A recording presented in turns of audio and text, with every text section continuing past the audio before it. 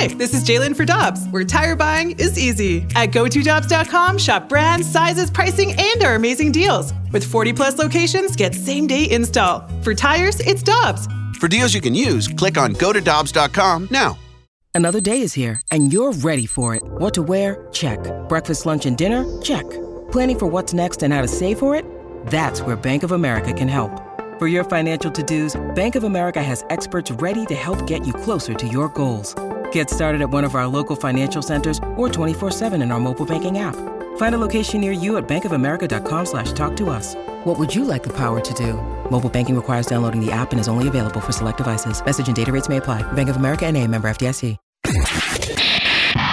This is the Opening Drive podcast on 101 ESPN. Presented by Dobbs Tire and Auto Centers.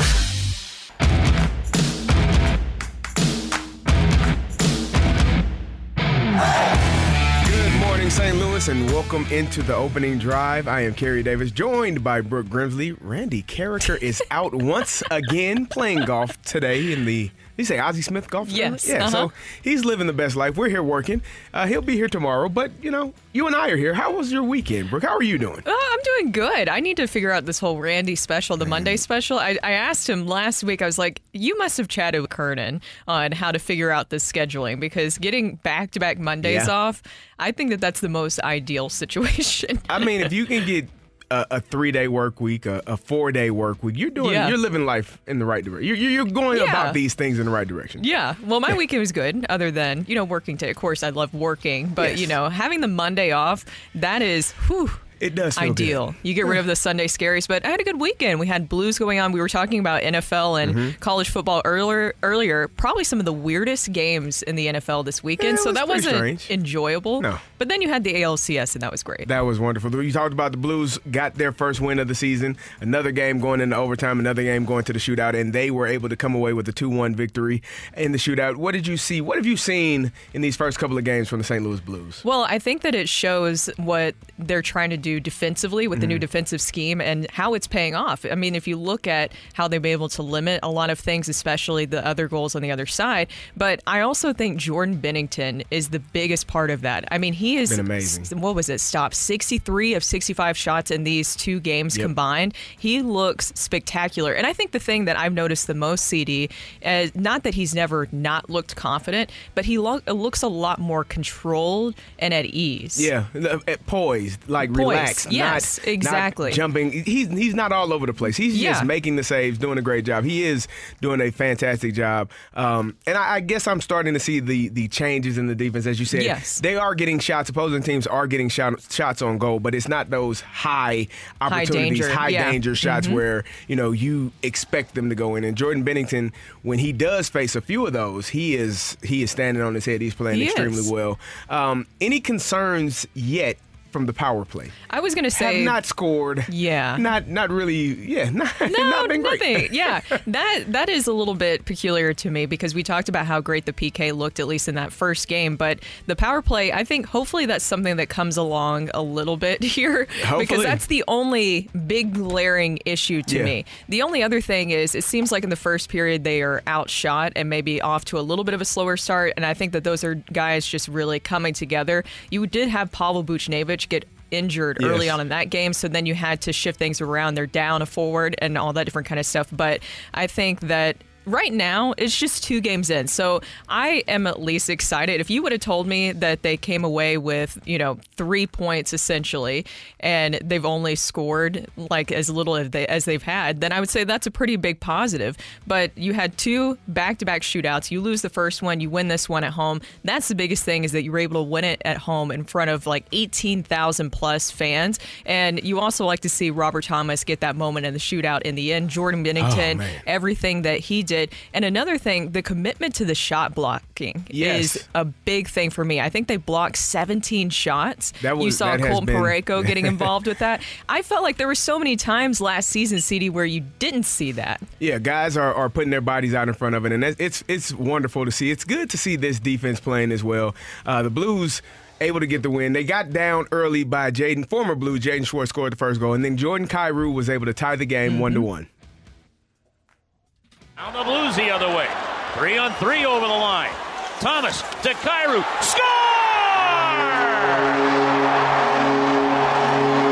Trading chances and the Blues get the goal. Kyrou's first of the year. 1-1 the score. 12-11 to go, period. Number 2. Great goal for him. Great for him to get on the board.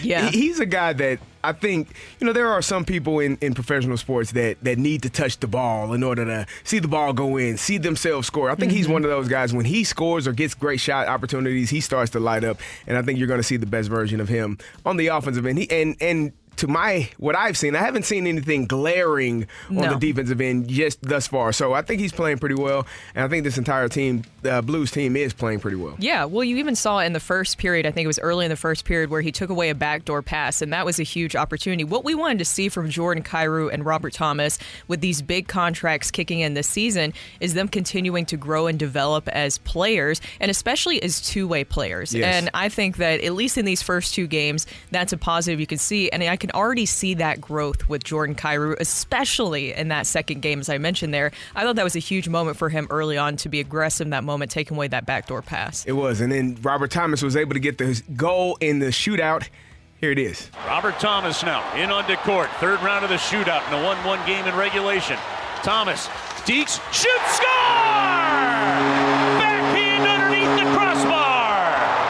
1-0 Blues, and now a save from Bennington on an Everly chance could win the home opener for St. Louis.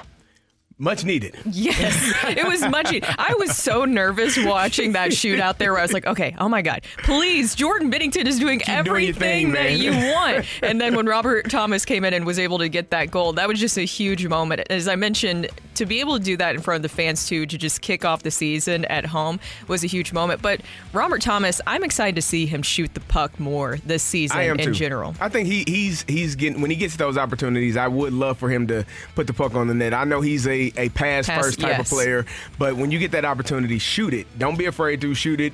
If you miss it, hopefully we get the rebound and get it put back. So hopefully we'll see more of that from Robert Thomas going forward. Yeah. The ALCS kicked off last night with the Texas Rangers taking on the Houston Astros.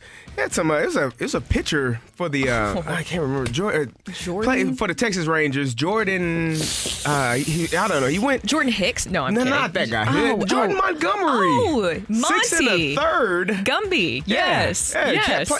Pitched a lot of pitches last night. Did pretty well taking on that dangerous Houston Astros ball club, and the Texas Rangers were able to come out of there with a 2-0 victory.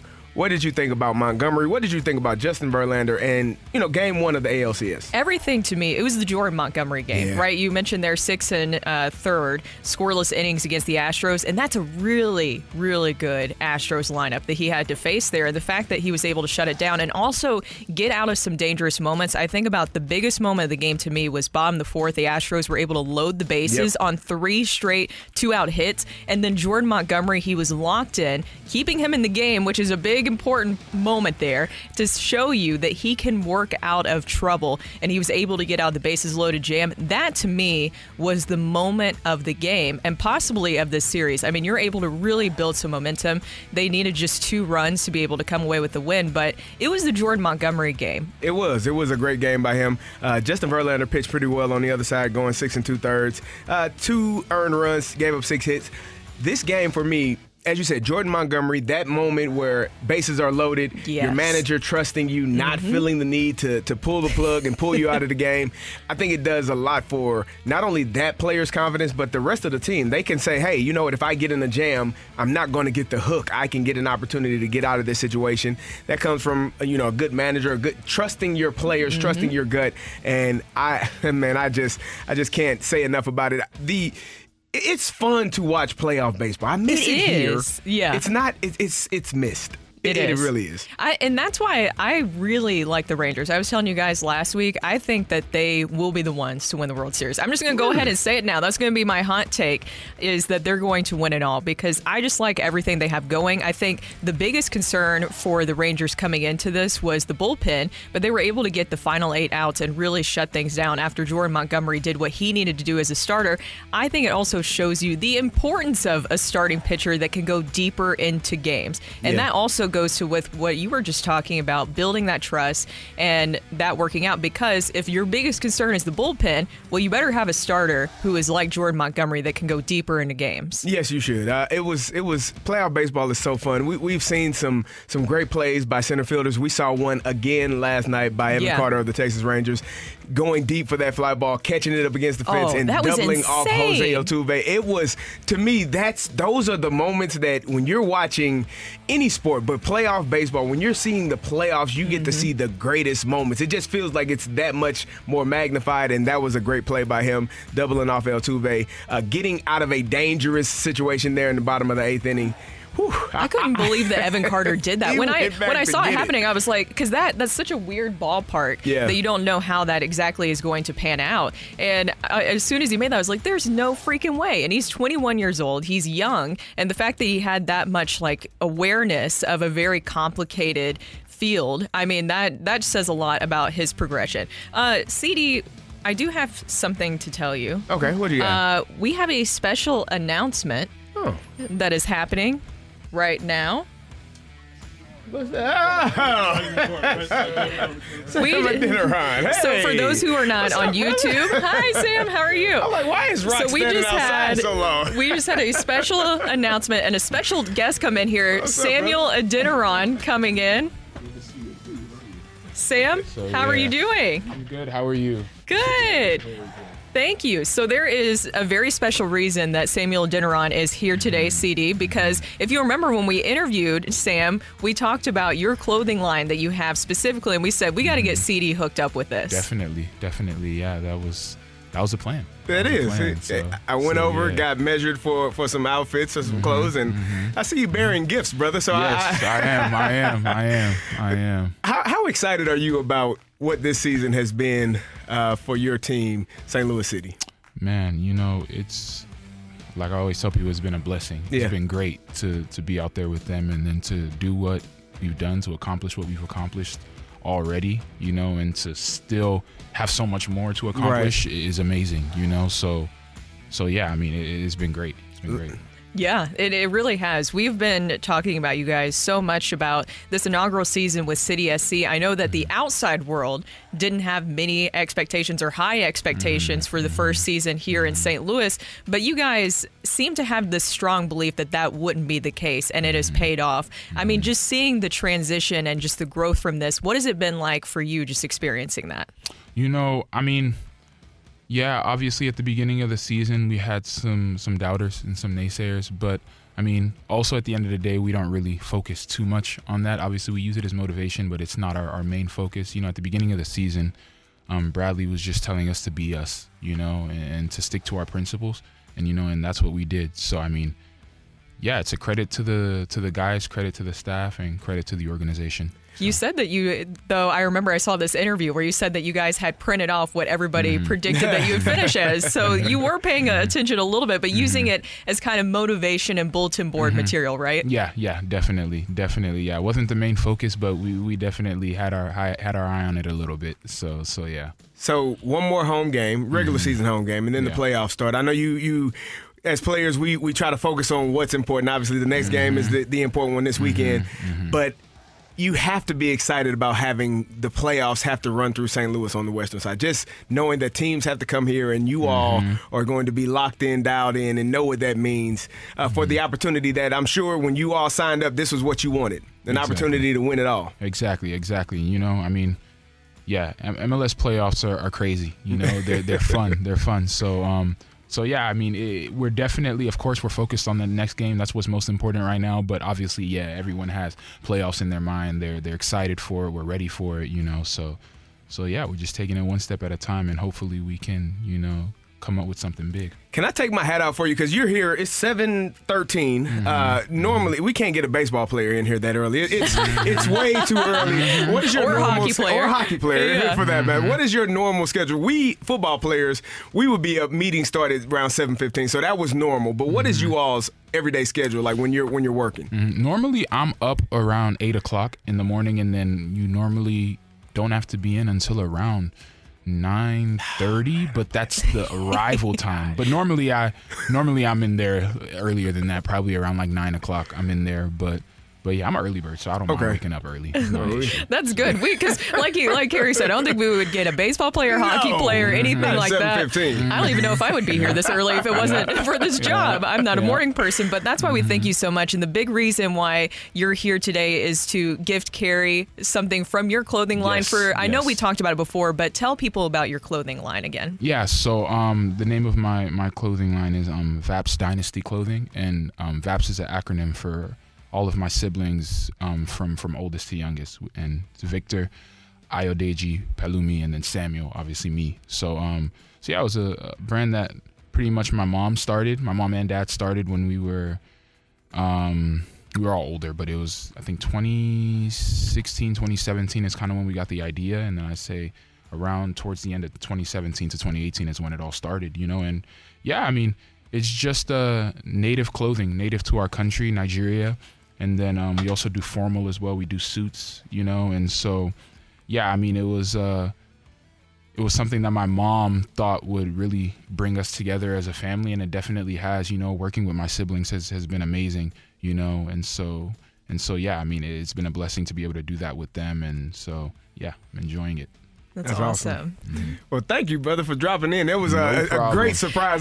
We tried our best. We tried our best doing outside for so long. But let's see it in front of the camera. I mean, what do you got? It's not on the rundown. I know it's not. It's supposed to be a surprise. Oh yeah, well, he still got it. We got to get the face on camera when you actually get it and open it up and everything. We got to see. That's what we need, Karen. We need the shot. The CD on there.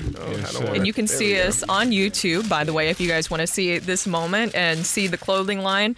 And our studio cams are brought to you by the Airlines team, where you can see this beautiful outfit. There you go. And it has your initials on there. I love that. Yeah, I can dig it. I like the colors. I love this. I appreciate it, bro. No problem. Yes. Thank you so much for coming in, Sam. We really appreciate it. We've been big fans of yours all season, including everything that City SC is doing right now. Keep going, man. We're watching. St. Louis loves what you all are doing. You all are becoming the team of summer for this season for sure. Hopefully going forward, you all can keep doing it. And we'll be watching you all in the playoffs and obviously the last home game, but in the playoffs for sure, hoping and rooting for a victory from St. Louis City. Thank you. I really appreciate it. That's Sam Adeniran. That's Brooke Grively. I'm Kerry Davis. Coming up next, 3 things we loved about the weekend. You're back to the Opening Drive podcast on 101 ESPN. Presented by Dobbs Tire and Auto Centers. Welcome back to the Opening Drive. Brooke Grimsley here alongside Super Bowl champ Kerry Davis. No Randy Carricker today. He will be back tomorrow. Also, we have Matthew Rocchio here in studio. And it is time from our things that we loved from this weekend. Kerry? Number 2. Well, so my number 2, I know you all saw the video that went viral last week of Tyreek Hill trying to give the football to his mom, and then there's a fan stepping in and taking the ball and then giving the ball to his mother. Tyreek actually found that fan, and he offered him a game ball, a signed ball.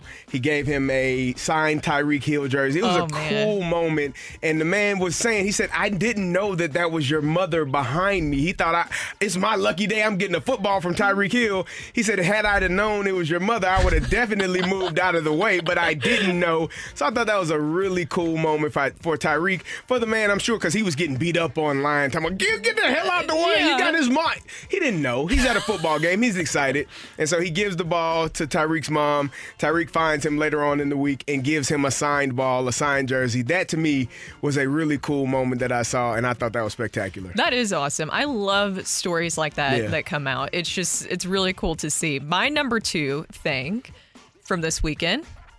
Number 2 is going to be the Blues home opener. Kerry, this is one of my favorite times of year. One, because it's getting cooler outside. I talked about last week. It's chilly weather where you're actually making chili. It's also chilly outside.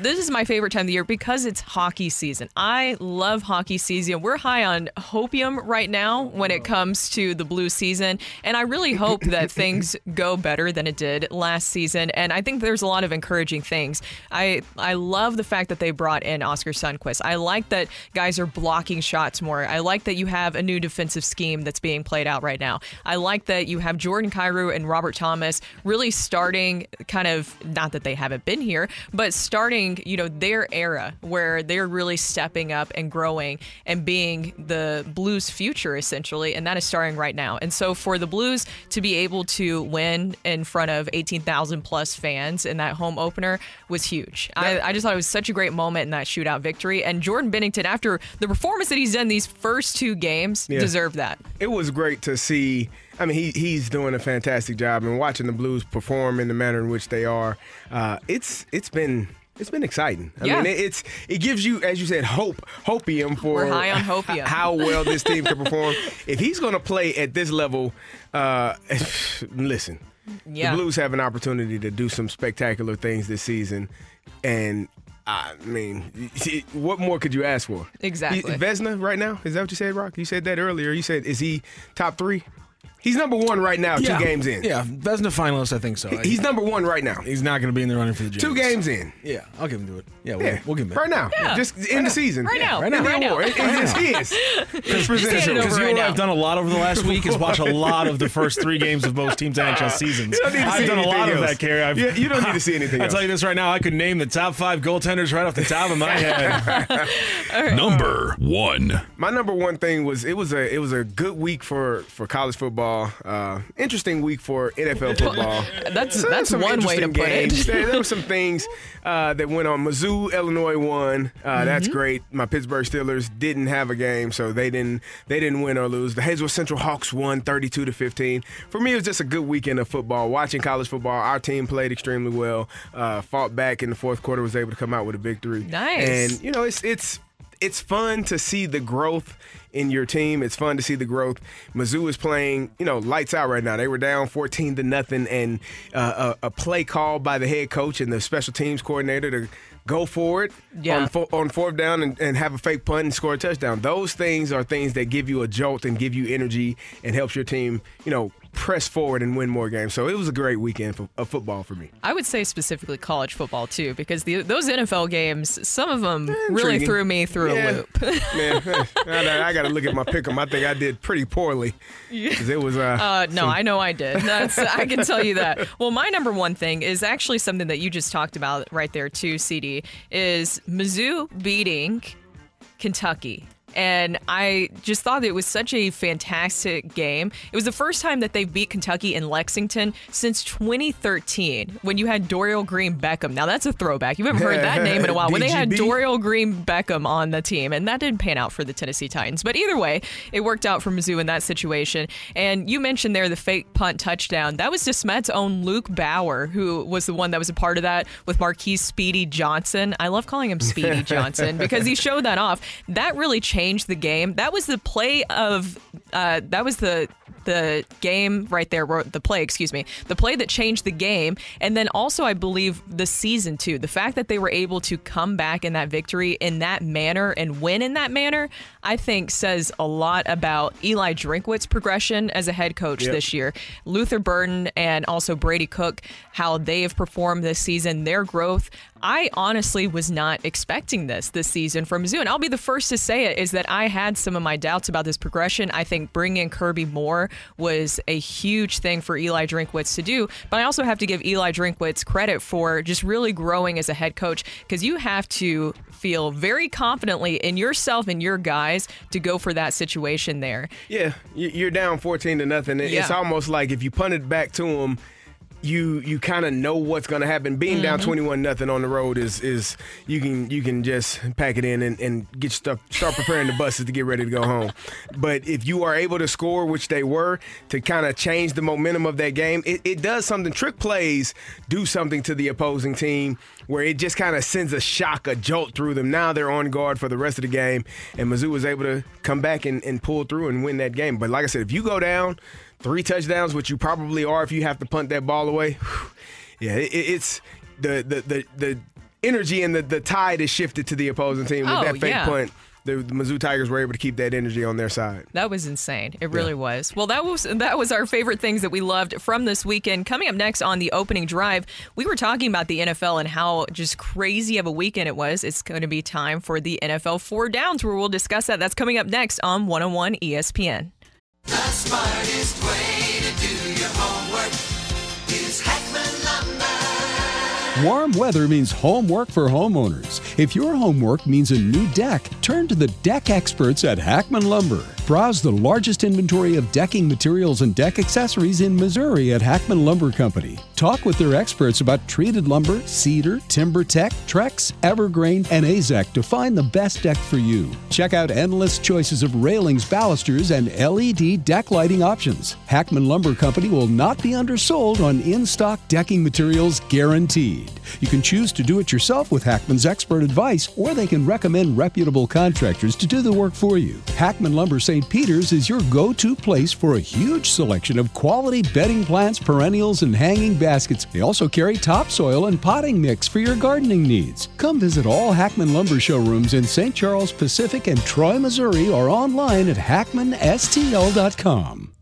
You're back to the Opening Drive podcast on 101 ESPN. Presented by Dobbs Tire and Auto Centers.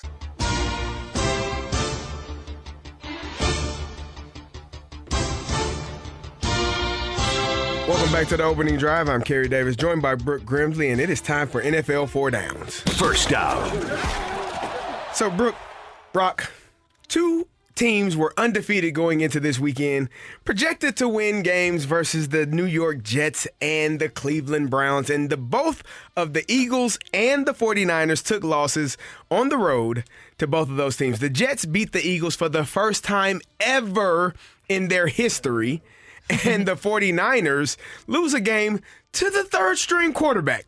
Now, the 49ers had a few injuries. They lost Christian McCaffrey. They lost Deebo Samuel.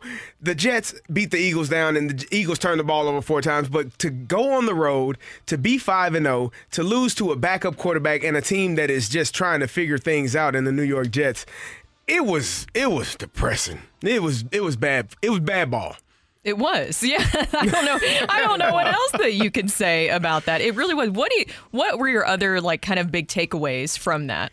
The 49ers looked average. Mm-hmm. Without Christian McCaffrey, without Deebo Samuel, you would have hoped that Brock Purdy, because there was a lot of talks going into that game in terms of him just being a guy. Yeah. And not being one of the elite guys, but having elite talent, which allowed him to be successful. He only had 115 yards or so, and he barely got over the 100-yard mark on that last drive for the 49ers. They lost on the last-second field goal, so they had an opportunity to win it, but they just couldn't seal the deal. The Philadelphia Eagles looked just out of sorts. They turned the ball over 4 times. Jalen Hurts is throwing the ball to the opposing team left and right. It was just really bad football to watch those 2 teams play this weekend. 2 teams that are favored in the NFC to just show up and not perform in the manner in which they did. It has to be frustrating for that team and for those head coaches. Yeah, well, I thought that the Browns defense, though, that's something that I guess you could take away as a positive for the Browns. Their Browns defense is really, really good. And I think that also kind of accounted for probably some of the injuries that you saw, too, with Deebo and then also McCaffrey. Yeah. And Purdy struggled. I don't know, how much stake do you put into weather conditions and how that factors into the quarterback? I know that a lot of people brought that up, but the point that you brought up there too, they were able to at least get it close, and they had the potential to win on a 41-yard field goal there towards the end. So maybe there's a positive. It is hard when you lose your weapons like that in a game to really come back. It is, and like I said, the troubling part for me is the questions that were going into that game about who Brock Purdy is. Yes. Is he an elite talent, or is he just surrounded by elite talent? Correct. And he looked just like a guy that's surrounded by elite talent as opposed to a guy that is in that second tier of top tier quarterbacks. Hopefully they get healthy, because if you don't have Christian McCaffrey, who went out with an oblique, Deebo Samuel, who went out with a shoulder injury, hopefully they can they can get some things corrected, because that was not a good game and not a good loss for the San Francisco 49ers yesterday. Yeah, I guess the biggest thing will to see how they respond moving forward, because as you mentioned there, if this continues where you have those two out due to injury and you see Brock Purdy struggle like this, then that conversation heats up even more of like, okay, like he is just a guy essentially and is not a franchise quarterback. Because we talked about that. If you put other quarterbacks in this situation, would they be able to do the same thing as Brock Purdy? After that, yeah. Hell yeah, I think so. Second down. Guys, I don't want to talk about the Tennessee Titans this much when they are 2-4 on the season, but man, London did not treat the Titans well. And it seems like London is really becoming a curse this season. Right? Like, what is going on with these injuries? I mean, what is up with these injuries this season in London? Coming into the game, Ryan Tannehill had taken the 5th most sacks in the league. That was 17. After being sacked 2 more times by the Ravens in that game in London, he left the game. Due to injury, and was seen on crutches afterwards, and he will get an MRI when they get back here to the States. The Titans fell to the Ravens 24-16 in London. It was just a terrible game. The only positive being Derrick Henry. If you just want to run the Wildcat the rest of the season, I brought that up, when was that, like a few weeks ago? Why don't you just do that at this point? Because he's the only positive thing offensively they have. And I know not everything is going to be on Ryan Tannehill, but here's another season where he's 35 years old. He's experiencing an injury. And then you bring in Malik Willis into the game. And to me, second-year quarterback, I know that obviously he hasn't had much time, but still, second-year quarterback, I didn't see that growth that I wanted to see from Malik Willis. So now the talk in Tennessee is this the chance, is this the time that Will Levis will take over in this situation as Ryan Tannehill gets healthy? Because I think that's the next step here. I don't think that Ryan Tannehill is the answer, obviously, for the future. His contract is done after the season, but I think that you need to see what you have with Will Levis. And if you would thought that Malik Willis was your starting quarterback of the future, you wouldn't have drafted Will Levis this season. Well, if you thought Ryan Tannehill was the future quarterback, you wouldn't have drafted either one of them. So my thing is that the Titans have a bye week after this game in London, so they'll have time off to kind of figure some things out. And I'll be honest with you, I don't know that you'll ever see Ryan Tannehill start another game for the Tennessee Titans. Really? Yeah. Because you think this is it? It's the perfect time, right? If you are injured and you have a bye week and you've drafted 2 quarterbacks over the last 2 years, this is the perfect time to figure out which one of those 2 guys is going to be your starter for the rest of the season. And when you look at the record and the standings, you have to ask yourself, do we have a chance to win the AFC South? Yes and no. You're in dead last behind the Houston Texans. Always the question every year. Yes, you do, but no, you really don't, because it's the AFC South, so things may come back to you, but at the end of the day, you're dead last in the South. And so here you are, 2-4. You got your starting quarterback is hurt. You have a bye week. You have an opportunity to give one of those 2 young guys an opportunity to figure out which one of those guys are going to be the starter. And if they don't perform well, you put yourself in a position to have a higher draft pick for next year. This is the point where they have to make that decision of which direction we're going to go. And I think that direction is going to be towards, let's start one of these younger guys and see what we can get out of them.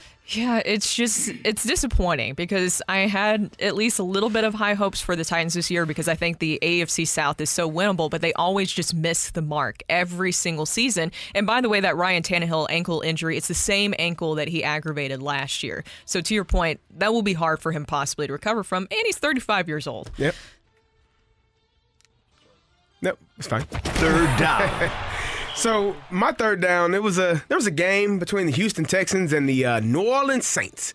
And I can honestly say it has never felt so different for 2 3-2 teams. The Houston Texans, if you're 3-2 and you're the Houston Texans, you are ecstatic. You are jumping off of the walls. You are just all over the place excited. If you're the New Orleans Saints and you're 3-2, you're like, oh my God, we just lost to the Texans, a team that drafted a quarterback in the first round, a team that had 2 picks in the top 3 of the last year's draft.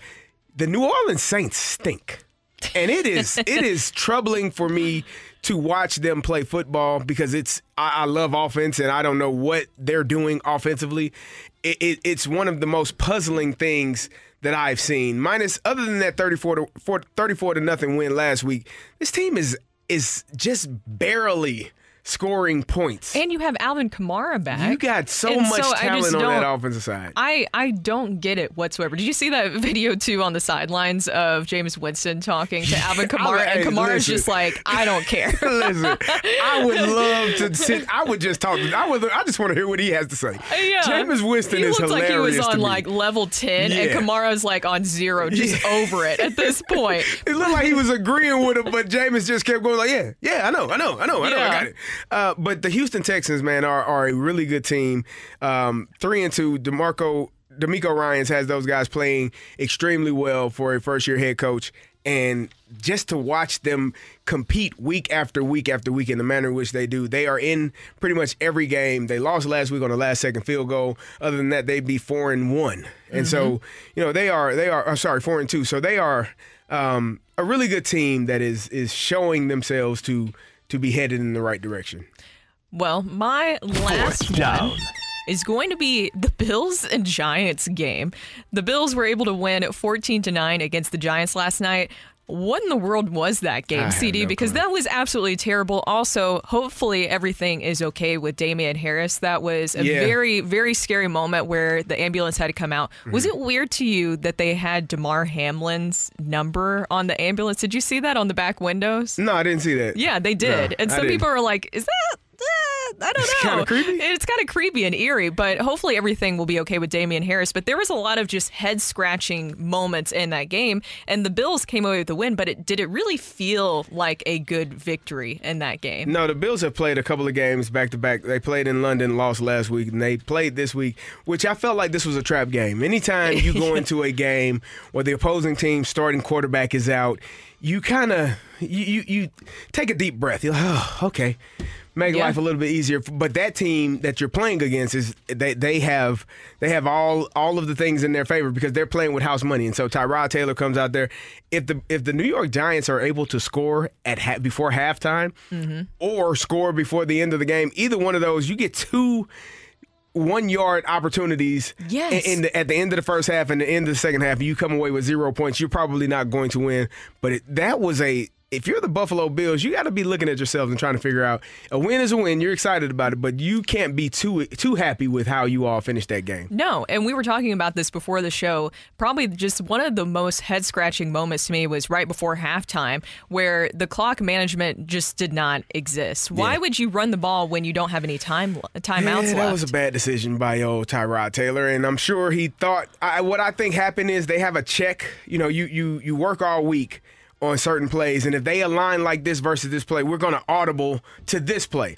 And so I think that's what took place, but not knowing or understanding game situations. Yeah, in a normal situation, we would love to audible to this, but on 4th and 1 on the goal line, no timeouts left. We have to score. This can't be the audible that we make. And I think that's what you saw Brian Daboll telling him at the end of the first half. Hey, yeah, that's the right check, but not in that situation. So understanding game awareness, understanding time management, and understanding when to audible and what to audible to, that has to take place. And that was just a bad decision by It looked like Tyrod they were Taylor. Looking for a timeout almost, like that they were expecting didn't have it. anymore. Yeah, and then they were like scrambling. It was just a bad moment. That's Brooke. I'm Kerry. Coming up next, get your text in to the Air Comfort Service text line 314-399-9646, 314-399 Yo-ho. Take it or leave it is next. You're back to the Opening Drive podcast on 101 ESPN. Presented by Dobbs Tire and Auto Centers. Put it out there. If you like it, you can take it. If you don't, send it right back. Get your text into 314-399-9646 and give us your take it or leave it. Brought to you by Gloria Lou Realty. Visit GloriaHasTheBuyers.com and start packing. That's my final offer. Take it or leave it.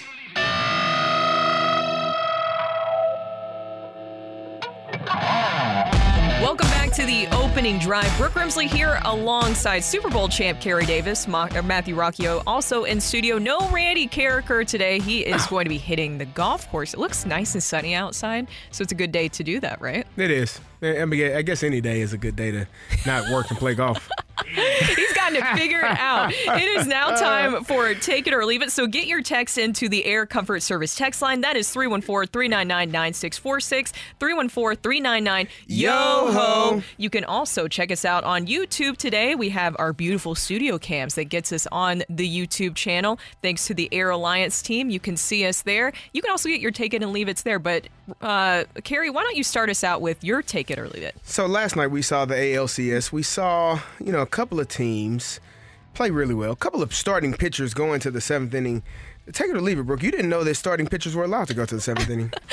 Especially Jordan Montgomery. What in the world was that? I thought after 5, his arm would kind of fall off and have to be reattached. Yeah. So that's why they would pull him out. So, yeah. So it is amazing. No, I'm going to have to take it because I was very surprised to see that he could do that because you didn't get to see that much with the Cardinals. If you look at how deep that he went into the game prior to Texas, if you look at what he did with the Cardinals, I don't think he got to the 7th inning this season. I don't believe. But then when you see he goes over to the Rangers, that happened pretty frequently. And so he was allowed to do that. And we mentioned that the bullpen is something that you had to, I guess, be worried about with the Rangers. But when your starting pitcher is a horse like that, like Jordan Montgomery going deeper into games, you don't really have to worry about that as much, as long as they just don't completely blow it there at the end. But he looked fantastic, and I think it's also a testament to Maddox and just letting him roll and the trust that they all have each other, because that's what I feel like it is, right? Yeah. Outside of the analytics, the numbers, is just having that trust of, okay, Jordan Montgomery can go this far into the game, and also I trust him to get out of these situations, like we saw in the 4th with that bases loaded jam. I agree. It was, it's good baseball, man. Good managing, good game. 2-0 loss for the Astros, but still a good game. They all played well. It was. I'm looking forward to tonight's game. Yeah, and so my Take It or Leave It is also going to play into that, because after seeing Jordan Montgomery pitch in the playoffs, I think that he's going to get paid a lot of money. We talked about 6 1/3 scoreless last night against the Astros, 2.08 ERA so far in this postseason. Take it or leave it, he is going to get 5 years, $125 million. So kind of a similar comp to lefty that has signed, a free agent lefty that signed. If you look at that Robbie Ray contract, 5 years, $115 million. Jordan Montgomery is 30. He'll be turning 31 soon this year. I think that he's going to have a huge payday, especially with his performance that you've seen so far. 25 a year for old Monty? Yeah. I wouldn't be surprised if it 27. I mean, just depending.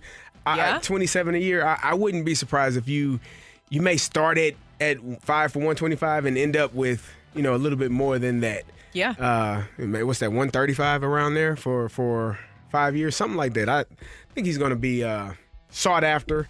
If he has a couple of more performances like that, definitely going to be some guys looking for him for sure. And Scott Boras is his agent, so we know what Scott Boras can do. He can get you a pretty big payday. And with this performance that you've seen during the postseason, it'd be like, yeah, we're going to keep jacking those numbers up. So a second Take It or Leave It to play off that, he has now pitched his way out of the Cardinals' pocketbook. He did that when they traded him. When they traded him. But, Kerry, they said that the door would always be open. I want to believe that. I want to believe it. I said this during the season. If the Cardinals had any hopes or any aspirations to re-sign Jordan Montgomery, they should have done it while he was performing poorly. Yeah. Because that's when you could have gotten him for a probably $22 million a year, which would have been really good at that time for this Cardinals rotation, because they need it. They still need starting pitching, and that would have been the best time to do it. When he was struggling, you buy low, sell high. You want to be able to get a guy when he's not performing at his best, and it was looking pretty bleak for Jordan Montgomery at one point. Like, he was struggling, and so that's when you should have signed him, because you know his track record, you know what he is, and so now you let him, you trade him to another team. You want to go pay $27 million a year for something you could have probably gotten for $22? Not great business, in my opinion. Yeah, no, and that's the thing. To your point too, spring training, Jordan Montgomery made it clear that he was he wanted to have extension talks with the Cardinals. That would have been a good time to go ahead and lock him up because, as you mentioned there, the starting pitching is something they're going to have to address this offseason anyways. To be able to keep Jordan Montgomery could have been huge for them, and at least one less starting pitcher that you would have had to look for. You gotta get 3, allegedly. Allegedly. We'll put air quotes around that. Rock, what do we have on the text line? Take it or leave it. Gary Davis is delusional if he still thinks we're getting 3 pitchers. I'll take it. I randomly came honestly, at the very top of the text line. I honestly didn't. I am of the belief that when he said 3 starters, I thought that was delusional upon him. So. You were already like, I'm not buying this. Look at this. Yeah. But now he's already walked back on it, so it's just not great. It's not great whatsoever. Take it or leave it. We all strive to get Randy's schedule one day. I'm going to take that. Just think, you work for 40 years, and you're at the very top of your field for a lot of it.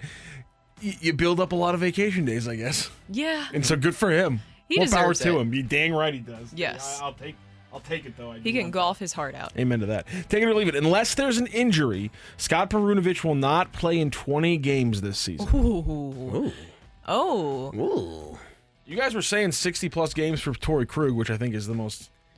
You think he's going to get hurt? He's going to stay Is the healthy. best place in the lineup for Scott Perunovich based on their styles of play. That I just think if you think Perunovich is playing... If you think Torrey Krug's playing 65 games... Well, that's 17 potential games for Perunovich. Where the other 3 coming from? It might be other injuries. I don't know, but not a lot of how many? places. 20? 20 games. So that he won't or will? There will be. You said take it or leave it. He will play. No, unless there's an injury, Scott Perunovich won't play in 20 games. I'll this take season. it. I'll take it. I'll take it as well. Unless there's an injury. I mean. And I don't want anybody to get injured, but it's professional sports. People get hurt every day. Yes. Especially with the whole Torrey Krug situation, we have seen that injury history, and he already got injured at the beginning of the season. Yes. So there's that. How about that? Take it or leave it. The Cardinals never said which 3 pitchers. I'm gonna take that. It's left to interpretation. This is that Technically, could. Drew Verhagen is a pitcher. Oh, we'll miss him. What? We'll miss him. Take it or leave it. The Bills are in trouble. I will actually. They have had 2 major injuries in the last couple of weeks prior to this one. Milano went down. Trey White went down. Those are really important key pieces. What do those guys have to do with scoring 14 points against the Giants? That has nothing to do with that. But if you can't stop anybody, that definitely changes what you're doing on the offensive end. The Giants weren't exactly moving the ball. Listen, man. When you lose a star turn, it impacts the entire roster. So the question was, they're going to be in trouble. My answer is yes. They didn't. And again, yesterday was a trap game for the Buffalo Bills. You're playing a team down its starting quarterback. Your natural inclination is to take a deep breath and relax just a little bit until you realize, they're going to punch us in the face. We got to respond. And that's what happened last night with the New York Giants. I'll give you a little bit of an edited one then. Take it or leave it. Top teams in the NFL, you're more worried about Josh Allen than you are Brock Purdy. Ooh. Relative to their talent level. Obviously. The quarterback's talent level? Yes, relative. Or the talent around around what you expect from Josh Allen, from what you expect from Josh Purdy, which one of you is actually making you worry more after the last 2 games? I would worry more. And Brock Purdy didn't look good yesterday, but I would worry more about Josh Allen because he's more talented. Yes. Exactly. And the expectations are way higher. When you're more talented, you feel like you can do anything. Brock Purdy is going to play in the system. He's going to take what the defense gives him. He's going to do exactly what he's coached to do. Josh Allen's going to do some stuff. You're like, bro, what are you? Oh, no. Okay, good job. No. Why did you do that? Like, it may be good, it may be bad, and you don't know because he is so talented. Well, let's do one more, Brock. We're done? Oh, okay. Just kidding. No more. Take it or leave it. We are done with this segment. Well, I'm trying to be good. I'm trying to be good with the clock. Oh, okay. Fine. We'll be better with clock management. Better than some months weekend. Well, that's Carrie. I'm Brooke. Coming up next, we have something interesting to talk about here. Is it a not so crazy thought now that Yadier Molina could be returning to the Cardinals? That's coming up next on 101 ESPN. You're back to the Opening Drive podcast on 101 ESPN. Presented by Dobbs Tire and Auto Centers. A fresh perspective on the day's top stories. It's the Opening Drive's Fresh Take.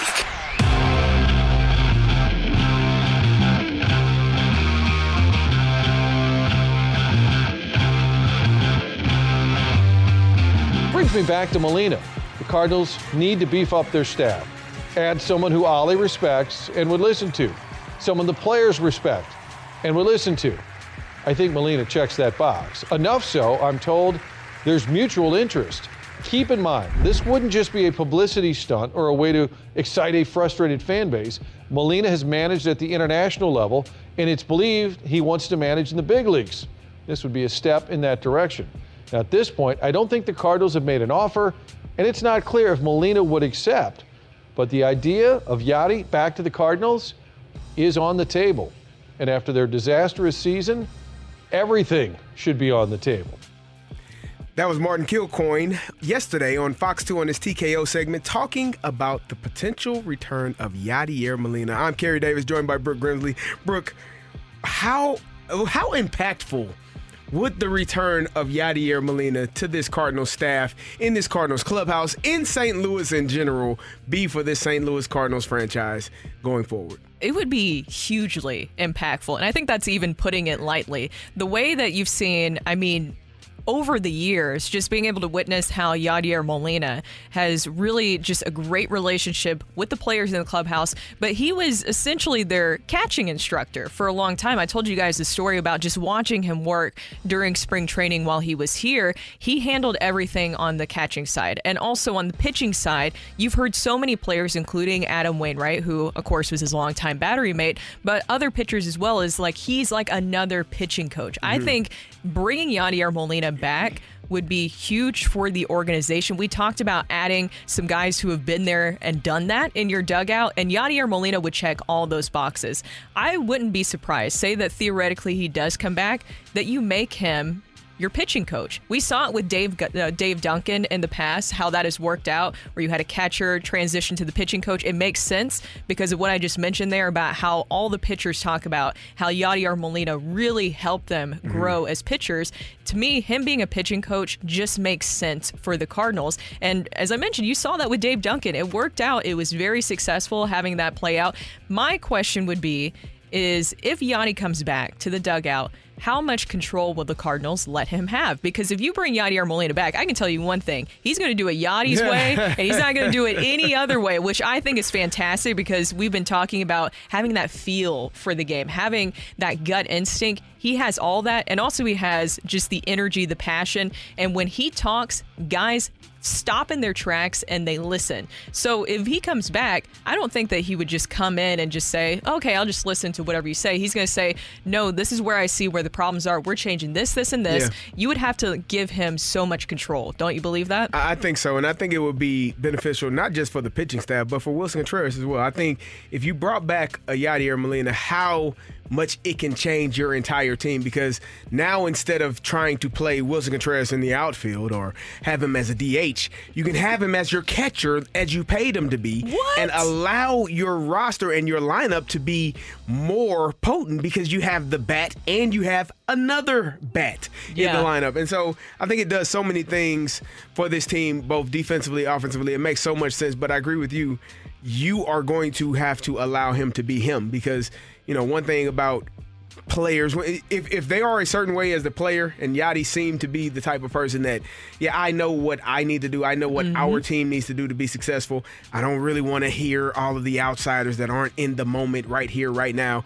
I think it would be very beneficial for this Cardinals team. Now, would they be willing to allow that to happen is the question, because what we've seen is there's a lot of it feels like there's a lot of outside factors that take place on the field. So, if you're going to bring back a Yadier Molina and tell him he has control over the pitchers, over the catchers, you're going to have to let him do his job and probably not micromanage him in the manner in which it feels like most of these guys are. And that's the perception, right? And that's the perception of after everything that happened with the whole Mike Shildt situation, the philosophical differences, no matter who you brought in, whether it was Ollie, whether it was Stubby, whoever got the job after Mike Shildt, the perception was set of where people are going to think whoever takes this job is going to almost be a puppet in that situation, that you're going to have to fall in line with what the front office is saying. And so I kind of hope, and, Martin Kilcoyne talked about that, he doesn't know how far these talks have gone, but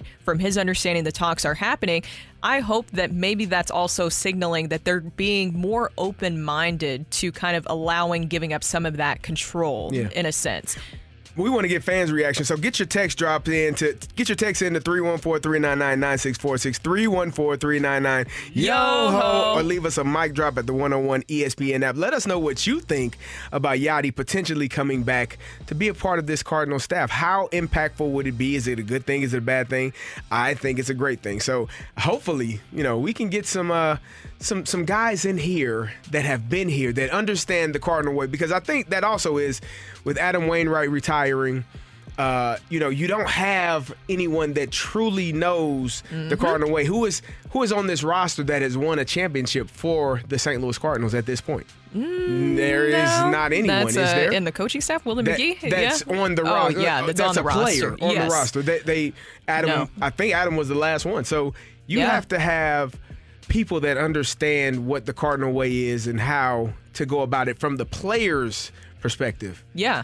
I think Willie McGee is definitely he can definitely assist. But with that. As you're talking about a player, because it's the biggest thing that you've said this season is that it's still on the players to execute on the field, right? And that sounds so simple, but just to carry on the Cardinal way, I think that this will be just really interesting to see if this plays out, because, I do the show with Polo Asensio Bach about it, which we have on our YouTube channel on 101 ESPN, where you can check it out. And I've talked to Polo about this on some of the shows, if Yadier Molina would be interested in becoming a manager. I've said that to Polo, and he said, yes, he can see him being a manager of the Cardinals, but he also said he didn't think it would be too soon. He's enjoying his life in Puerto Rico. And so I'd be interested to see if this happens next season, then that plays into what the Cardinals are saying about they're expecting a quick turnaround in 2024. But in order for Yadi to get here and leave life behind in Puerto Rico, it sounds like it would have to be a pretty good deal, and also where he would be able to have a lot of control in things. Indeed.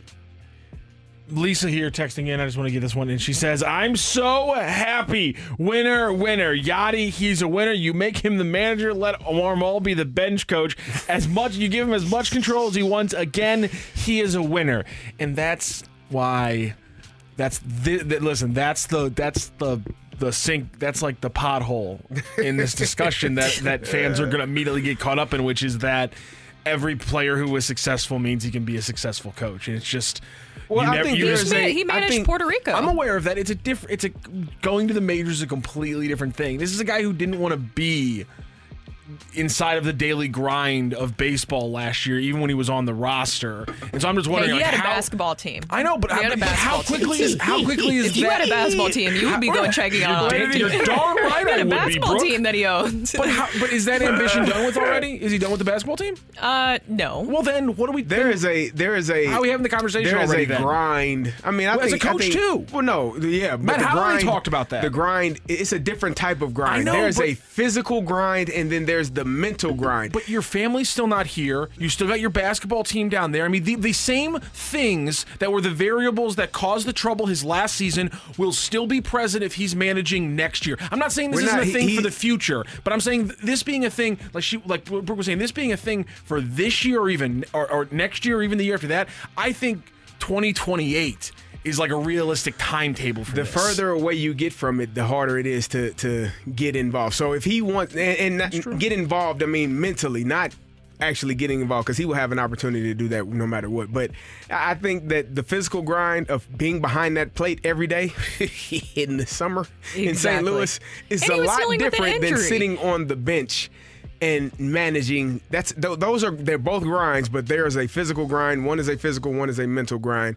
And if he's willing to take on the mental grind of it all as a bench coach, as a pitching coach, whatever role they see him in, I think most St. Louis Cardinal fans would welcome it. Rock, I'm telling you, he was managing a lot of things behind the scenes for the Cardinals. A lot of stuff that you've seen where we kind of talked about the starting pitchers were being babied essentially by Yadi. That's because they didn't need to think that much. They relied on Yadi. So having him back. Exactly. Yeah, sounds like something he wants to jump right back into.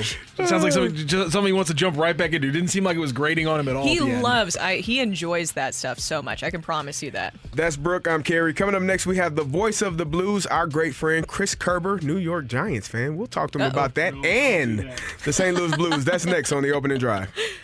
You're back to the Opening Drive podcast on 101 ESPN. Presented by Dobbs Tire and Auto Centers. Bring out the Zamboni! It's time for Curbside with the voice of the Blues, Chris Kerber. Brought to you by Scott Lee Heating Company, a proud Mitsubishi Electric Elite contractor.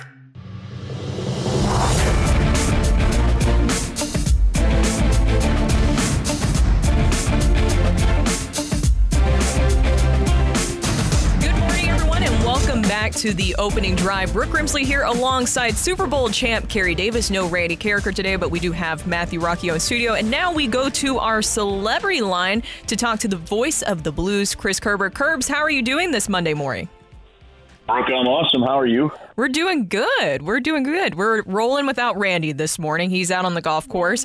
It's always tough, good but for him. Yes, I know. Having Mondays off is great. So, Curbs, I want to start off with something that Jeremy Rutherford just tweeted out on X, as you call it now, formerly known as Twitter. He updated that Pavel Buchnevich, nothing official right now, sounds like he could be missing 1 to 2 weeks with an upper body injury. Talk about what you saw on that game in Saturday with Buchnevich and how hard this could be possibly losing Buchnevich for 1 to 2 weeks.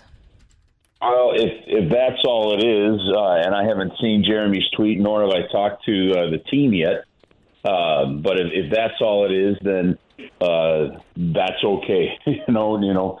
Now you hope it's not an injury that becomes a lingering thing. Like you remember when you found out a couple years ago at the end of the year that Braden Shen basically played with broken ribs throughout the whole year, right? Yeah. And so the hit was a big one. I mean, they got two massive defensemen, and it was Jamie Oleksiak, who's 6'7", that ended up hitting them, and so they were big. And you know, unfortunately, because we didn't get a camera angle down in that corner like we used to have, it was, you know, we didn't see a great replay of that hit, but.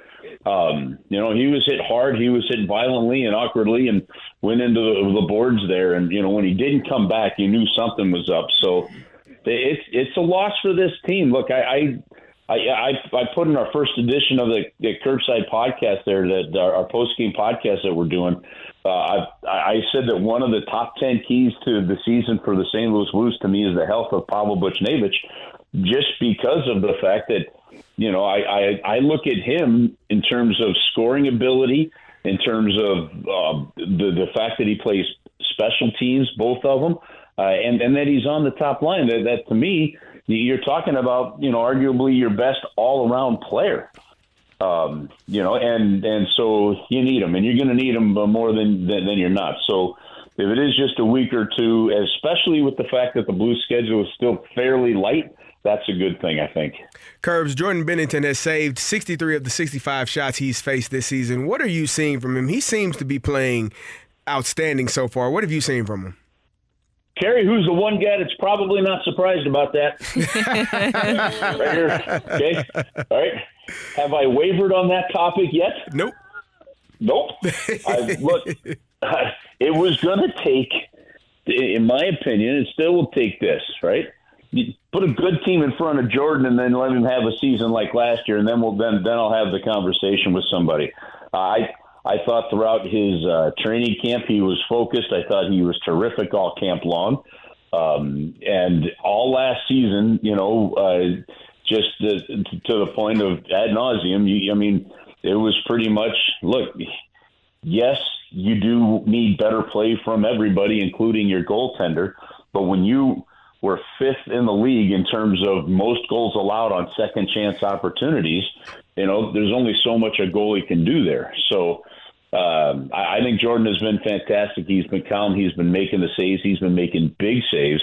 And I think, one of the early, I guess, observations of the season is going to, so far for me, is the fact that it looks as if this defensive system could give up, a fair amount of shots on goal. And by fair amount, I would say average of about 30 shots on goal a game. And it's been over 30 in the first 2 games. And if that's the case, you're going to need your goaltender to be really good. But if a lot of those chances are coming from the outside and they're long shots, and you're doing a good job of boxing out and not letting too many of them get deflected, like, for example, the Jaden Schwartz goal was a deflected in goal, right?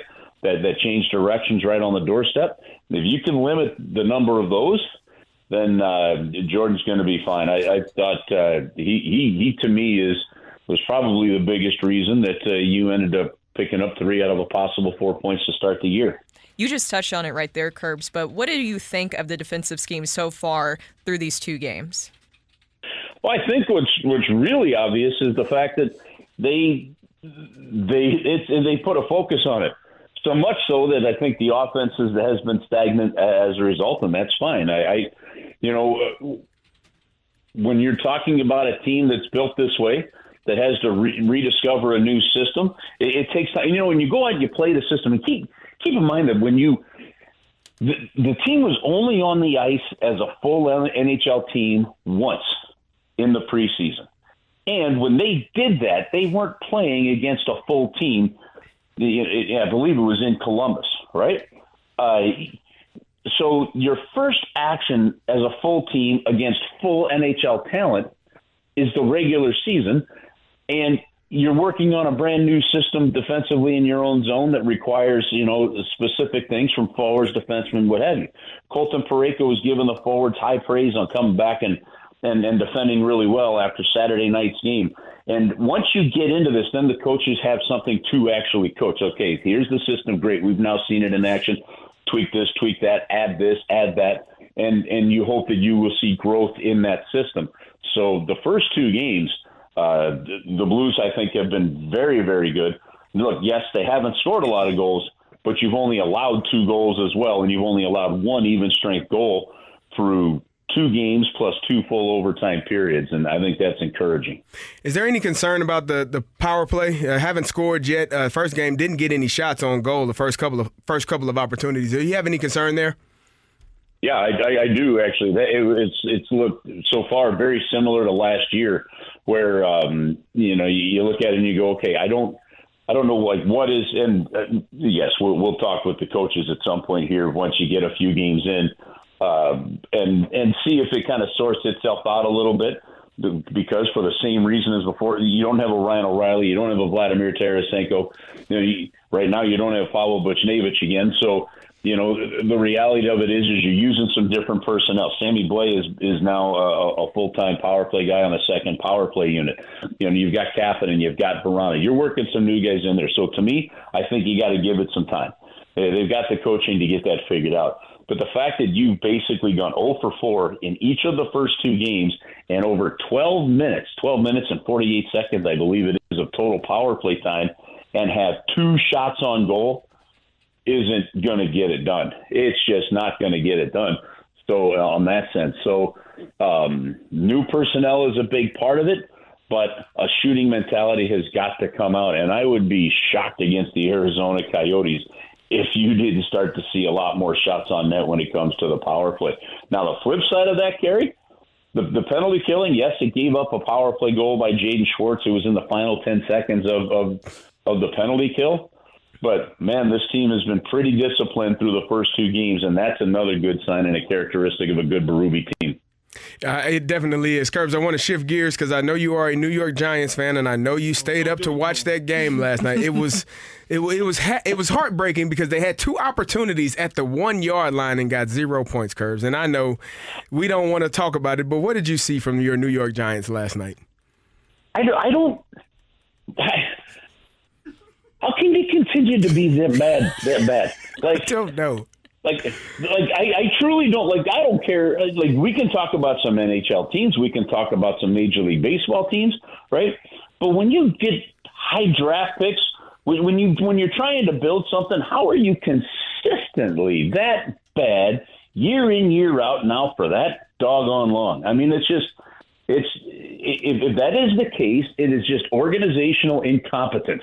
And honestly, God, I don't even blame the players anymore at this point. I guess we have to, but it's just organizational incompetence that you either haven't built up the mental toughness, the skill, the coaching, whatever it may be, that you finally get to the point where maybe you've got a chance to do something in the game like you did last night, and then you punt. I mean, by punt, I mean you choke. So it's frustrating, but the good news is like I've kind of learned in sports following the Giants that you can get used to it. Oh, no, Curbs. They don't want to get used to that. No. Think about this. Think about this. Though. Okay, I mean, the Cubs have gotten used to it, except for 1 year, and in 100 plus. Buffalo Sabres fans have gotten used to it.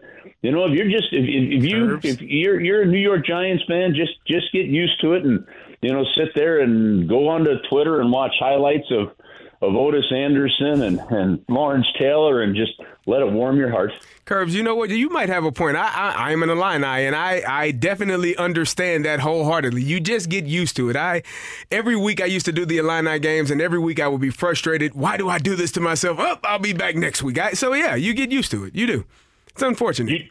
Listen, I'm going to, okay, topic for another day. We can get into this a little bit, but topic for another day. And this is why what's going on, what happened last year with both the Blues and the Cardinals and the off season and the beginning of the next year are so critical. Like, you guys, you can talk about pitching staffs and going after pitching all you want, blah, blah, blah. Okay. I think the issue is bigger than just pitching. All right. So what I'm getting at is a losing culture can permeate and creep into your organization fast. Winning cultures can be fragile. That's why you have to continue to cultivate them. You have to continue to demand a certain of excellence. Winning cultures are hard to keep because you've got to do it consistently year in, year out to build that culture. And honestly, one really bad year can cause problems. And if you let a losing culture come into your organization, it can take a long time to shake it out. And that would be my concern from a local sports standpoint. And that's why I like to start for the St. Louis Blues. But look at the Giants. They're a perfect example. I mean, they're a long way from anything that resembles a winning culture. Oh, Curbs, I can tell that you are fired up about your Giants. Hopefully it will maybe get better, for them this season. It's the New York Giants. You can't be that long. Oh, gosh. I mean, the Jets, we get it, but it's the Jets. Oh, no.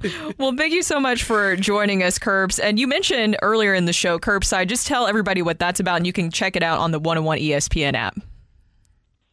Yeah, we started Curbside, and part of it is going to be Curbside Reaction.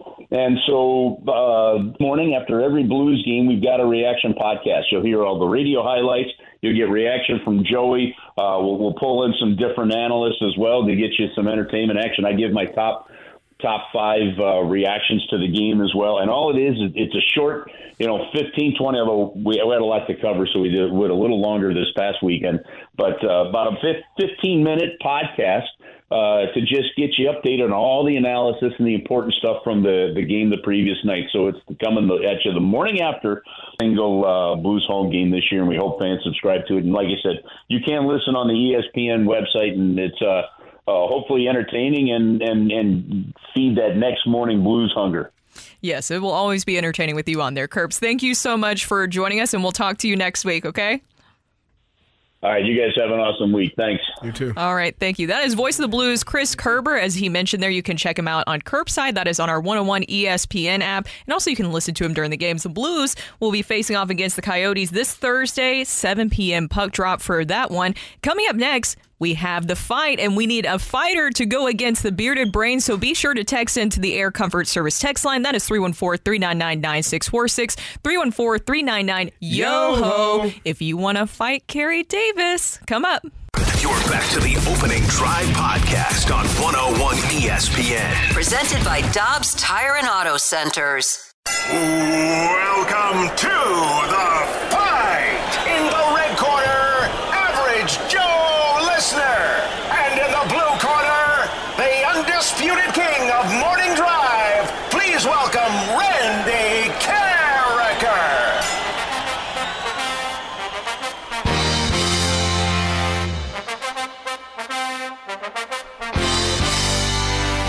To the Opening Drive. Brooke Grimsley here alongside Super Bowl champ Kerry Davis. We are rolling without Randy again this Monday, but that is just fine. Rolling without Randy. You said it to Curbs, and now I'm like, we now have like the Opening Drive, rolling without Randy on days where he's gone. It's perfect Mostly now. Mondays. I'm going to get a graphic and everything. There we go. Rolling without Randy. We're just rolling on. And now we are going to go to the fight. It's going to be Kerry Davis, the Bearded Brain, stepping up to take on the fighter today. That is Kevin. Kevin, how are you doing this morning?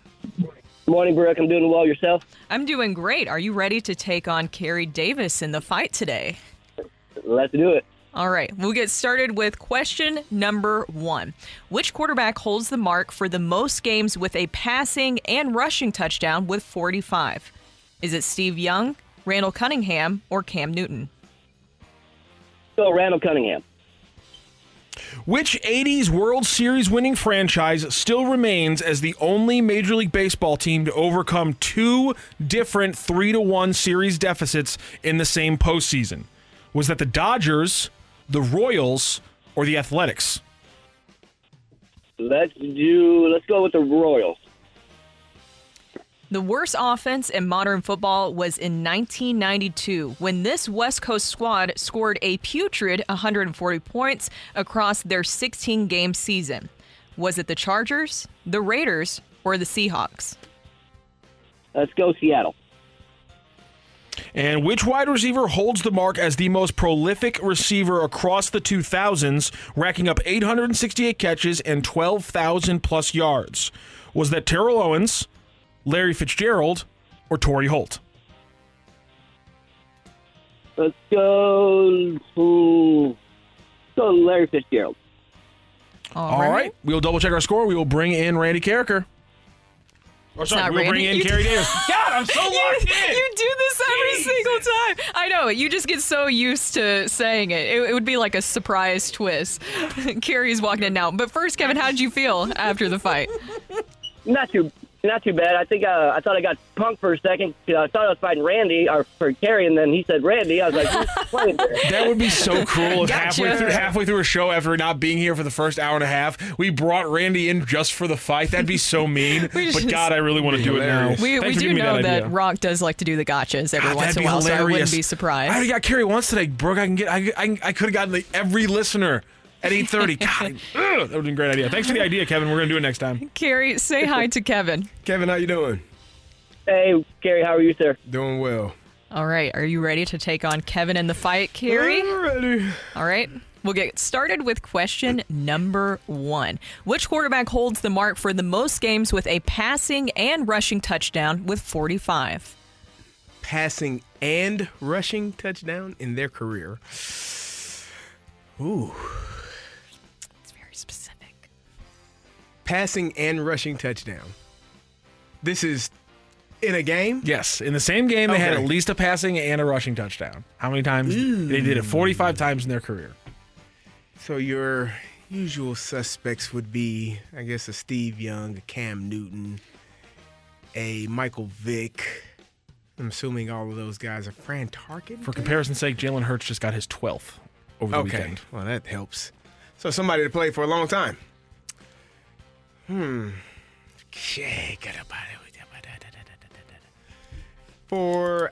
think I'm just going to say, I guess I want to say Michael Vick. He comes to mind first. Oh, Cam Newton. Well, no, Tom Brady didn't. He had a bunch of 1 yard, but he ain't have 45. Let's say I'm going to go with Michael Vick.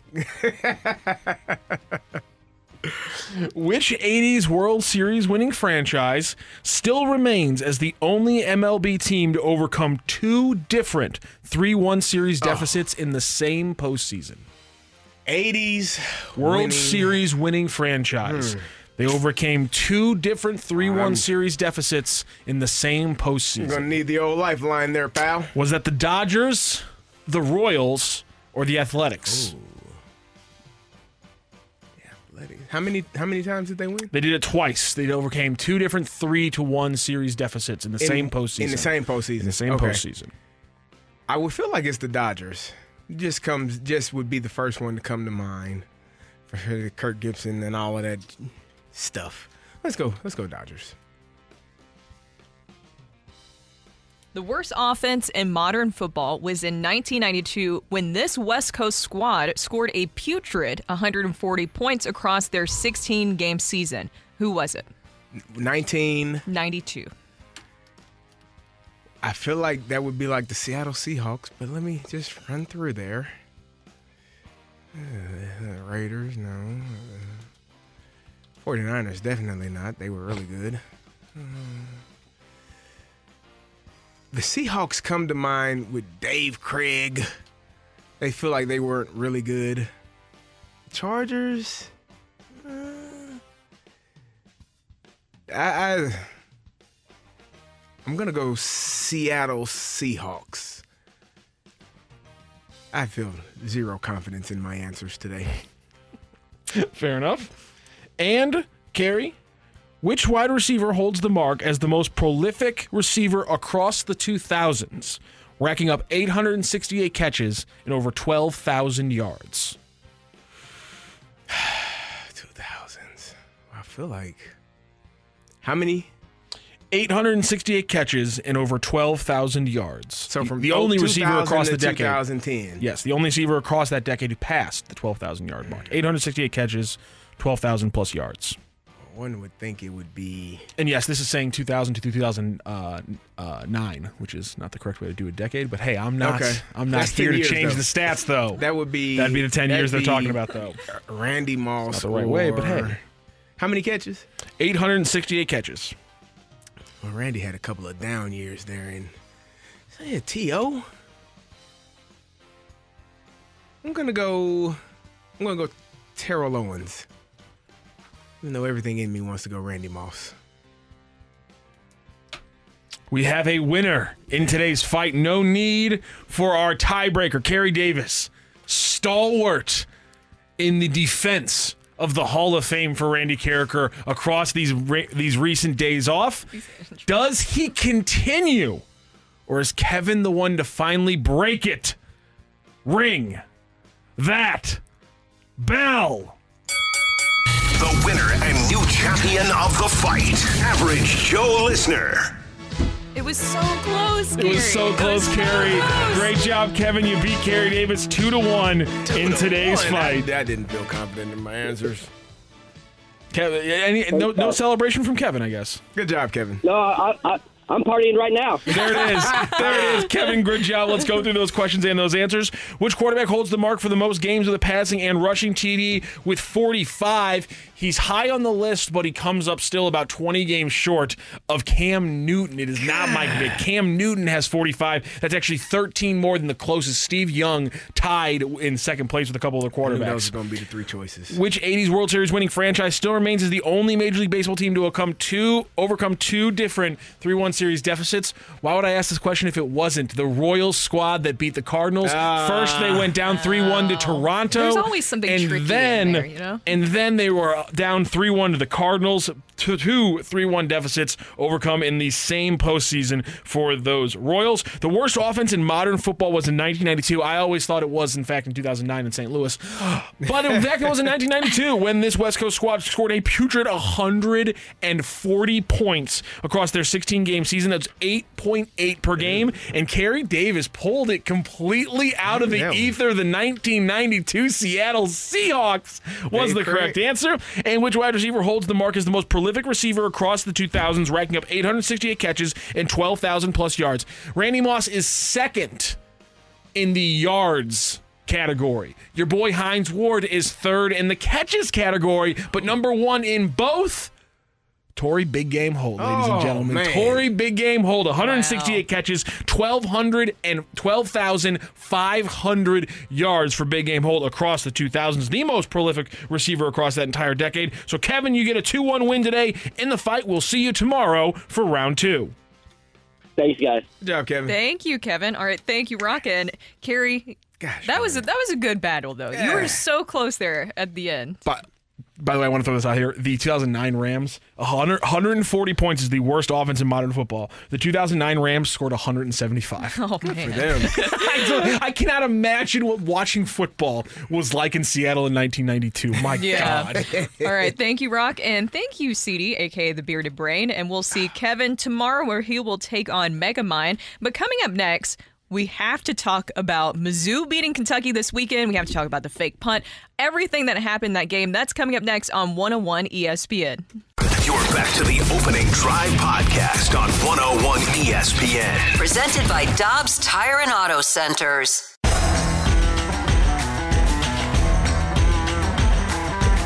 Maybe could have thought about attempting a 56-yarder with a big lane ahead. Look at fake it, and the throw to the sideline is caught! Touchdown, Missouri, Marcus Johnson! We practiced it all week, and, down 14-0, what do you got to lose at that point? So we said, let's roll it, and Luke made an unbelievable throw, and Marquise made a great catch. That was Missouri head football coach Eli Drinkowitz. I'm Kerry Davis, joined by Brooke Grimsley. Welcome back to the Opening Drive. And Brooke, they the Missouri Tigers down 14-0, as you heard Coach Drinkowitz speak about, taking a chance with a fake punt, throwing it to the receiver and getting a touchdown. I talked about it earlier. We talked about it earlier. If you go down, if you have to punt that ball to Kentucky at that point, you probably are going to go down 21-0, which is as start rolling the buses, warming up the buses, getting prepared for your drive to the airport and headed back home to Columbia. Because at that point, down 21-0 on the road, chances of winning are slim to none, and Slim just walked out the building. That was a great call by Eli and the special teams coordinator. Practice it all week. That's one of the things we talk about, shifts and momentum, things that give you momentum in a game. That's one of those things. A special teams play, scoring on special teams, trick plays, all of those things give your team just juice to continue to go forward. And that was really the catalyst to get this team to win that game on Saturday. Yeah, that was my favorite play of the season. I know the season is not done yet, but to me, that's something that when this year wraps up, that you'll point back to and say, this is where things change. The way that they were able to find a way to come back and win is something that I think was very important to see. I thought this stat was very interesting. Eli Drinkwitz's teams were previously 0-7 when trailing by multiple scores in the first quarter during his time here at Mizzou. So the fact that he was able to even change that statistic shows his growth as a head coach.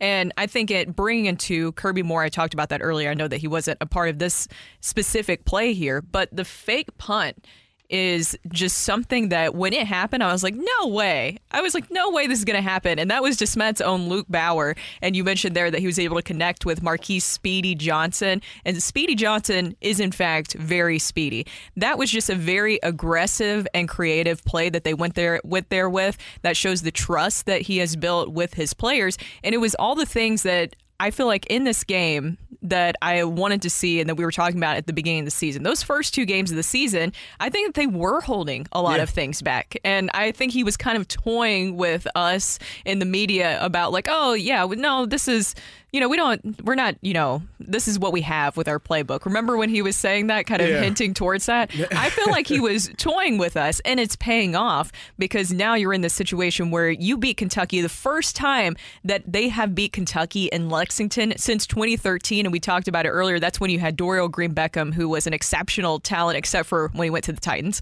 But I just thought that was a huge statement win for Mizzou to be able to pull that off.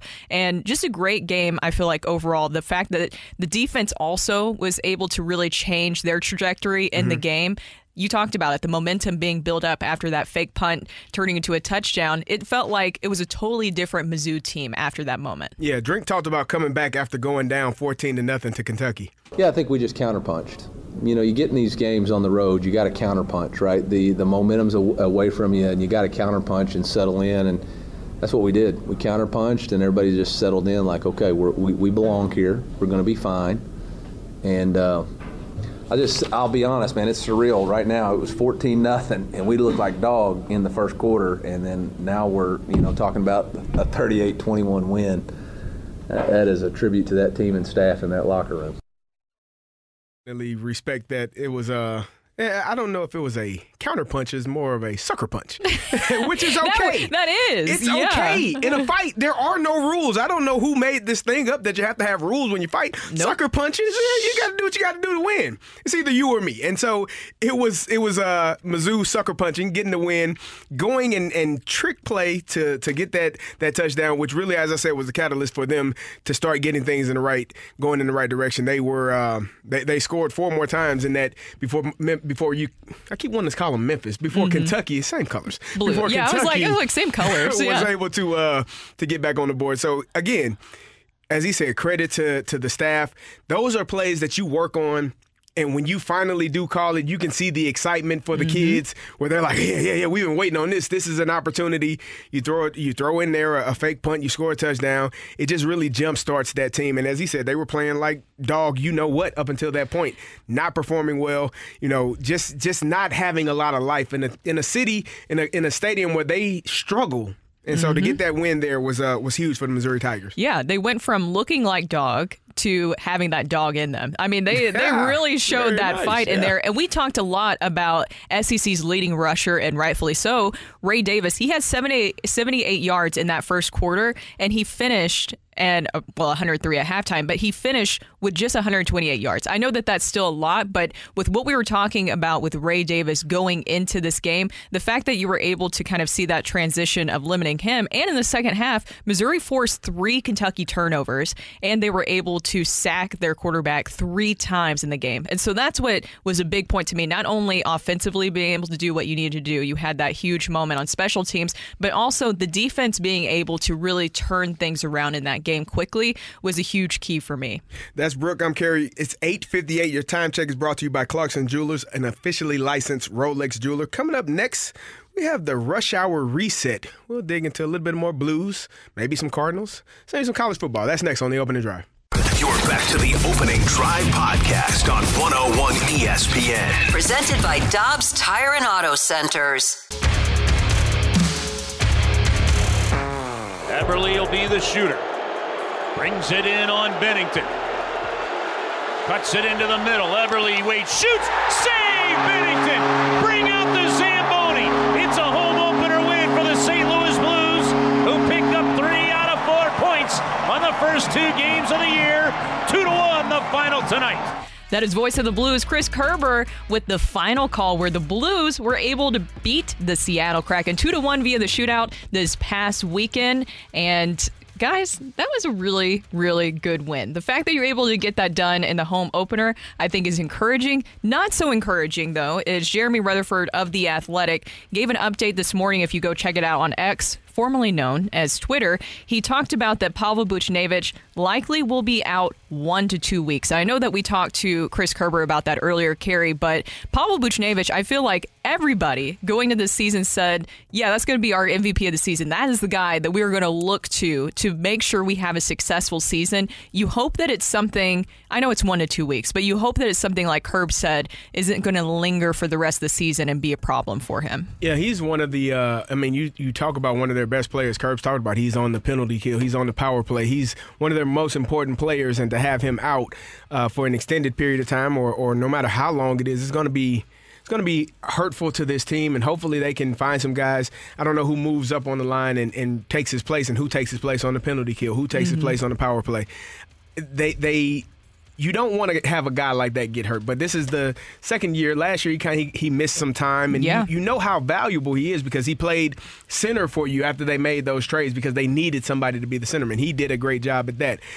It's frustrating because it's injuries are a part of the sport. I mean, it happens. You get ran into, you get knocked down, you get hit pretty hard, and you hope that it doesn't linger for too long. Hopefully it's only a week or two and he's back in the fold. But until then, you got to figure out who's going to replace him and who's going to be able to step up in his time off. Yeah, and they had Brandon Saad move up. He's on the second line. They had him move up to the top line with Robert Thomas and Jordan Kyrou. And then you also have Alexandrov waiting in the wing. Remember, they had the 13 forwards, so he will be slotted in there as Pavel Buchnevich recovers, and hopefully it won't be anything too bad. But the biggest story from the first 2 games of the season and this past weekend is Jordan Binnington. What else can you say about Jordan Binnington and his performances during these first 2 games? He is the reason, and Robert Thomas even said this in his post-game comments, he's the reason that they won this game. Yeah, he's been doing a fantastic job. I'm excited.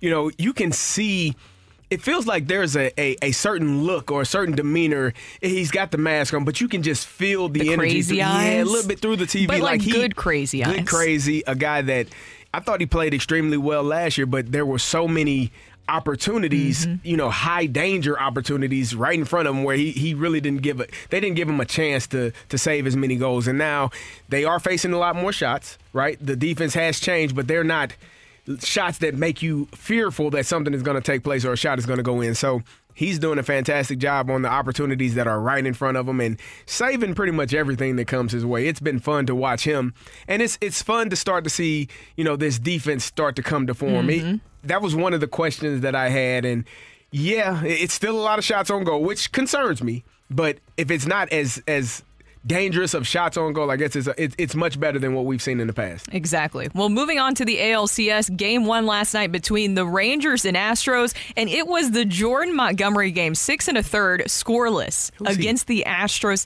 It sounds familiar. Yeah, it feels like we had a guy on our team named Jordan Montgomery. He couldn't go longer than 90. Just you tax your bullpen too much. Couldn't really survive. Man. He was 5 and 9. 6. Yeah. I mean, a solid 6. A solid 6. But about 90 pitches. Okay. And then you got to get him out of there. Okay. Oh, you got to get him out. What the Rangers figured out. Got you. I mean, you wouldn't dare leave him in the game with the bases loaded. With an opportunity against a hot lineup like the Astros. No. Right? You would take him at 86 pitches. They took him out at 90. I see no reason. I don't know why people are complaining. I don't know what you guys are talking about. I want him to come back. I know he'll be too expensive, but I would love for him to come back. But you mentioned there, the bottom of the 4th, to me, that was the big moment of the game, big moment for Jordan Montgomery, where the Astros were able to load the bases on 3 straight 2-out hits, and Jordan Montgomery was able to stay in the game and work out of that bases-loaded jam. That, to me, was the huge moment for the Rangers and something that they can build off of. And also for Jordan Montgomery, just showing how much trust that Bruce Bochy has in him to work through that, and Maddox too. That was a fun game to watch. I mean, you had opportunities on both sides. As I said, in the bottom of the 8th, you had the drive out in the outfield, and Evan Carter made a spectacular play and was able to double off Jose Altuve. Now, here's the thing. I still think that the Astros are the better team in this series, and I think that at some point, there's a man by the name of Yordan Alvarez who he went 0 for 4 last night, but he's going to hit a ball at some point today, and it's probably going to go really far because that's what he does. Yeah. And so if you're the Texas Rangers, you're excited about one win on the road. You need to be greedy and try to get another one. But I still think that the Houston Astros are the better team in this series, and I think they'll eventually figure out a way to win. I don't know, Carrie. I'm all in on the Texas Rangers. Okay. Like I was telling you guys last week, I am all in on the Texas Rangers. I think that what they have going on is very fun and interesting to watch. Of course, the biggest question is the bullpen, but when you have starters like Jordan Montgomery factoring into that whole situation where you don't really need to worry about the bullpen as much, I think they just need to get the final 8 outs in the game last night. Oh, and by the way, there's a guy by the name of Max Scherzer, who he'll be returning soon. So Bruce Bochy was asked before the game about when we will be seeing Max Scherzer, and he said that there's a good chance that he will be the starter in Game 3. Scherzer locked in, and hopefully that will be the first time he'll be pitching since September 12th.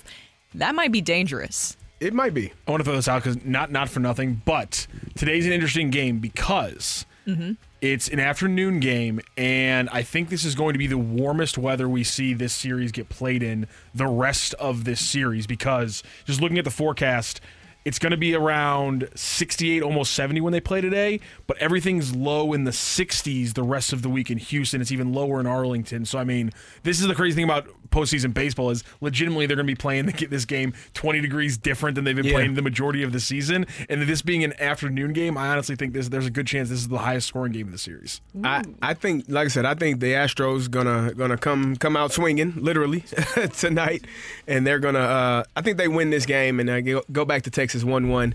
And from that point on, it's really open for anybody. You also have the NLCS tonight with the Diamondbacks and Phillies facing off against each other, just as everyone predicted, right? Yeah, right, yeah. Everybody predicted that one. We all thought that this would be the matchup.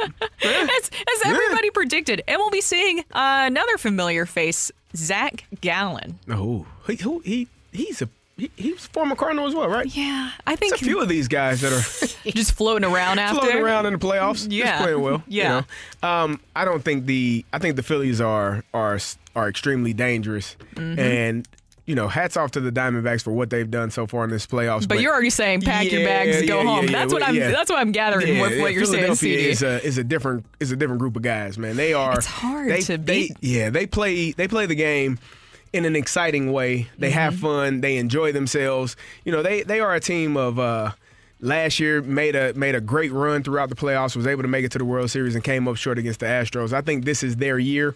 I predicted that they would be playing the Astros again in the World Series, and I still feel that way even though the Astros are down 1. But Philadelphia they have too much. They feel like a team of destiny. Yeah, the top of their rotation is lights out. So good luck to the Diamondbacks, but you said pack your bags. You got to go. Well, just real quick before we get out of this rush hour reset, some breaking news and surprising news with the Marlins. Kim Ng stepping down as the Marlins general manager. Now, this is very surprising because we've talked about the Marlins and their success this season and with what they've been able to really build up. And the comments coming out this morning are even more peculiar. So a reporter was able to talk to Kim Ng and asked why she decided to step down. And she said, last week, Bruce Sherman and I discussed his plan to reshape the baseball operations department. In our discussions, it became apparent that we're not completely aligned on what it should look like, and it felt best to step away. Wow. Well, maybe she sees something in the future that can possibly take place and doesn't want to be a part of it. Well, you have Skip there, and just the excitement of the season to be able to get back into the playoffs, I thought was huge for what they've been building. There feels like there has to be even more to this story, right? Probably, or maybe you just want to distance yourself from something that you don't think aligns with how you feel things should go. And I think that's the best way. If you're not all on the same page, you don't want to be a part of something that is not going to be good or you don't view as being good going forward. So that happens in business and in life, and people have to make choices that are in their best interest and go forward and move on. She'll get a lot of job offers. So just a refresher, that was Kim Ng is out as the Marlins general manager. So it'll be interesting to watch to see what happens with that. But coming up next on the opening drive, we're going to get into some more Blues talk because Chris Kerber had some concerns, specifically with the power play. We're going to get up into that coming up next on 101 ESPN. You're back to the Opening Drive podcast on 101 ESPN. Presented by Dobbs Tire and Auto Centers.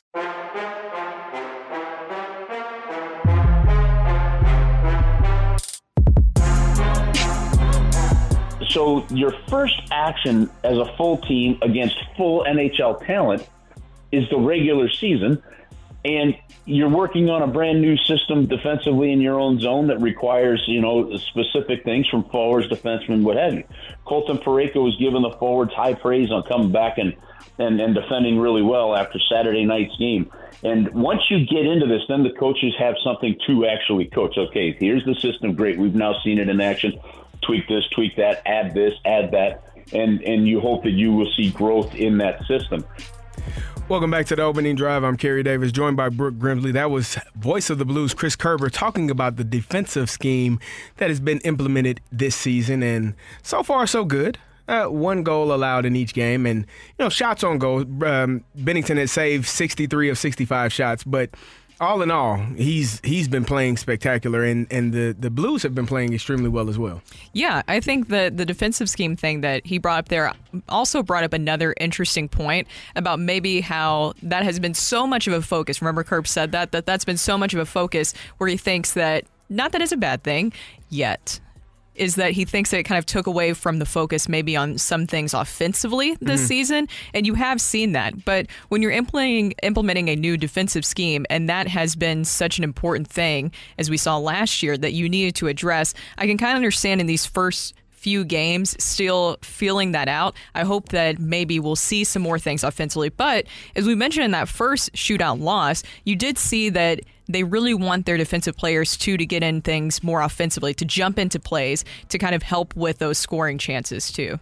Yeah, I mean, I just like the fact that it is much better. It's not people parking right in front of the goalie. It's not people, with the ability to get rebounds and put the puck back in the net. You wanted to limit those opportunities, and I think they have done a pretty good job of that, because last year it was tough to watch. It was 3-4 goals a night, and it felt like it could have been more on most nights. And that's with Jordan Binnington playing extremely well. This year he's playing extremely well again. It's only a couple of games in, but making big time saves, and really, I think the thing that I enjoy most, and one of the reasons why I have always said that hockey players are tougher than football players, is the ability to block shots, because I'm not standing in front of a slap shot ever. No. I will block Ray Lewis 45 times a game before I stand in front of one slap shot. Really? You would do that? No question about it. Every day you have of all the the week, padding, but think about it. You have all the hockey padding. No, still. If that's the case, if they have all of those paddings, then why is it that when they get hit in the shin, I see guys limp off the ice? Why is it that they get hit in the face with slap shots and it looks like they got teeth missing? I'm God! Good. And I refuse. Sign me up to block James Harrison every play before I take one slap shot. No, sir. There's no way. And they had 17 block shots. I think Colton Parayko accounted for 6 of those block shots. And so you want to see that progression for Parayko and stuff. I just don't want to be too hard just yet on anything with the Blues. I know that we already got some texts in that said that, they look a little too flat-footed. Then some saying that they're not impressed yet. I think that you still have to give this a lot of time. Losing Pavel Buchnevich, I think, is a huge loss for the Blues, and hopefully it really is going to be just 1 to 2 weeks and something that doesn't linger on for the rest of the season, because I think that he is the X factor for the Blues this season. If Pavel Buchnevich is healthy and he is playing well, which he does when he is healthy, then I feel like he is your X factor for the Blues this season, the catalyst. For me, one of the biggest concerns, and Chris Kerber talked about it, was the power play so far. It has not gotten off to a very good start. The fact that you've basically gone 0 for 4 in each of the first 2 games, and over 12 minutes and 48 seconds, I believe it is, of total power play time, and have 2 shots on goal, isn't going to get it done. It's just not going to get it done. So on that sense, new personnel is a big part of it, but a shooting mentality has got to come out, and I would be shocked against the Arizona Coyotes if you didn't start to see a lot more shots on net when it comes to the power play. Now, the flip side of that, Gary, the penalty killing, yes, it gave up a power play goal by Jaden Schwartz. It was in the final 10 seconds of the penalty kill. But, man, this team has been pretty disciplined through the first 2 games, and that's another good sign and a characteristic of a good Berube team. That's all you can ask for, right? The penalty kill aspect of it, but not getting shots on goal from your power play is a bit concerning. You're the purpose of the power play. You got a man advantage. You should be able to take advantage of that, but for whatever reason, they aren't getting shots on goal. They are, I think, 0 for 8 so far in these first 2 games with their 8 opportunities. Just not getting enough shots on goal, not getting enough opportunities, and that is somewhat concerning for this team. Well, and he also alluded to that maybe it has something to do with some of the newer guys that they have coming into those situations, like Sammy Blais and Kasperi Kapanen, and maybe it is just these guys building up more of that chemistry or even trying to figure things out. a little bit better going into the rest of the season, because that is concerning. Special teams was the biggest concern and just one of the most shocking declines, I guess you could say, last season. I do think a lot of that has to do with losing David Perron, because David Perron was fantastic in that role, really kind of quarterbacking the power play. But I think that losing Perron, and then also it just felt like they just fell flat. The fact that they weren't able to capitalize on special teams, that was your bread and butter prior. And then last season to see it drop off that much is a deep concern. And the fact that you are kind of struggling, scuffling a little bit with this in the beginning of the season, that's something that has to change quickly. You can't have your power play look like it did last season. Yeah, it hasn't been great. And so if you were to nitpick on one thing from this team right now, it would be that defensively they've been playing extremely well. But that's the one thing, again, when you have a man advantage, you have to get shots on net and hope for opportunities, rebound opportunities, or just making plays and getting the puck in the net somehow, some way. And again, I think fans yell, shoot the puck, shoot the puck. We always hear that. Me? Every fan has yelled that at their TV or during the game, shoot the puck. And shoot the puck. Like, shoot it. Give yourself an opportunity for a rebound if it doesn't go in, especially when you have the man advantage. I think that has to something that they're going to take a look at, and hopefully, again, Buchnevich is out, so someone else is going to be on the power play now. So they're still trying to figure out all of their pieces with guys out now. So hopefully they can get it corrected, and the next opportunity they have on Thursday, they can actually get a power play goal and win the game in regulation and not have to go to overtime. I like shootouts, though. I think that they're exciting. It's nerve-wracking and probably the worst way possible, but also I think it's so much fun. I don't think goalies like shootouts. Jordan Binnington, I think, loves, we should ask him. How does he feel? This situation. I feel like he really thrives in those kind of situations. They got to figure something out, because that overtime was the worst 5-10 minutes of hockey I've ever watched in my entire life. It's supposed to be fast and upbeat and higher pace and stuff like that. That was the worst few minutes of hockey I've ever seen in my entire life. That was pathetic. I mean, the Blues didn't have any possession of the puck. The Kraken were just kind of like dilly-dallying, just like pass, turnover, get the puck back, recycle. It was the most boring 10 minutes of hockey I've ever seen in my entire life. They have to change. They have to find a new way, because 3-on-3 hockey, opening things up and making it exciting, failed. It has completely failed. No. Yeah.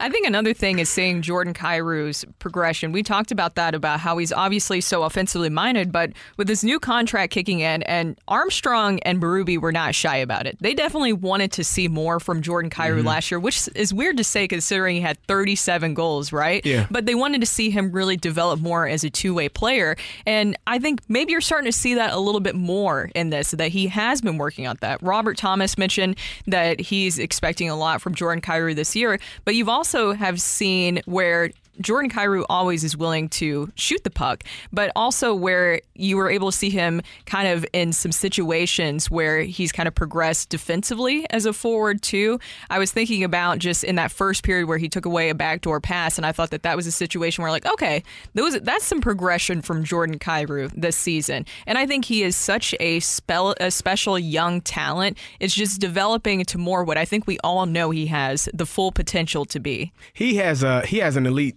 talent set of skills, and so you know what he brings to the team offensively. I think when you're talking about what they wanted to see more of him, it's more of the commitment to being an all-around player. And when you are a scorer, sometimes defense ain't your thing, right? With Carmelo Anthony, Jordan Poole, basketball players that look to score and shoot the ball, they aren't looking to get back on defense. James Harden, they just, that's not who they are. But you have to be able to commit to it to help your team, because it is a team game. It's not solely about what you're able to do by yourself. You have to commit to that and not leave your teammates out to dry. So hopefully his commitment on the defensive side of things is really higher than it has been in the past, and that can help him eventually score more goals. Yeah, and even maybe Robert Thomas, too, score more goals. He's got to shoot, though. He's a pass-first player, which obviously he's got a line with Buchnevich and Jordan Kyrou, so he wants to get those guys involved. That's his bread and butter, is getting those guys involved. But there are times where he has to say, you know what, this is my opportunity. I got to shoot this puck and see if I can get it in. He had a great opportunity the first game where he just missed it late there in the game and was unable to score. But I think those opportunities, the more that they present themselves, hopefully he looks to score as opposed to passing it to other guys to getting them to score. Exactly. Either way, you have the Coyotes this week, and so we'll see if there will be even more progression. And I guess you guys don't want another shootout. No more 3 straight shootouts. I'm okay with it. I don't want a shootout. I'm not. I have to watch this pathetic overtime to get to the shootout, Brooks. They got to fix that. It's almost like you knew it was coming, right? You don't like the 3-on-3? I think it can be exciting. What, do I need to say? Do I need to say more, Carrie? You're not a fan. No, I feel. So what would you rather I feel see? like onomatopoetically, I've covered my bases. Double shootouts. He would rather see double shootouts. Would you rather see go back to 5-on-5 for 20 minutes? Keep playing the sport you're playing. Stop playing a different sport.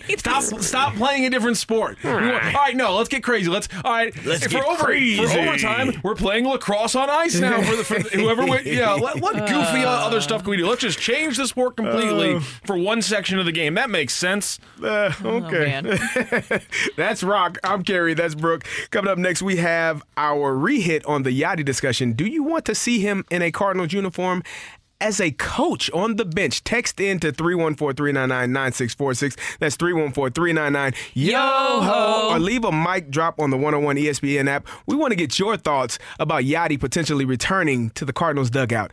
That's next on The Opening Drive. You're back to The Opening Drive podcast on 101 ESPN. Presented by Dobbs Tire and Auto Centers.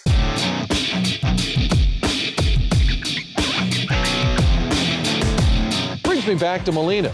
The Cardinals need to beef up their staff. Add someone who Ollie respects and would listen to. Someone the players respect and would listen to. I think Molina checks that box. Enough so, I'm told, there's mutual interest.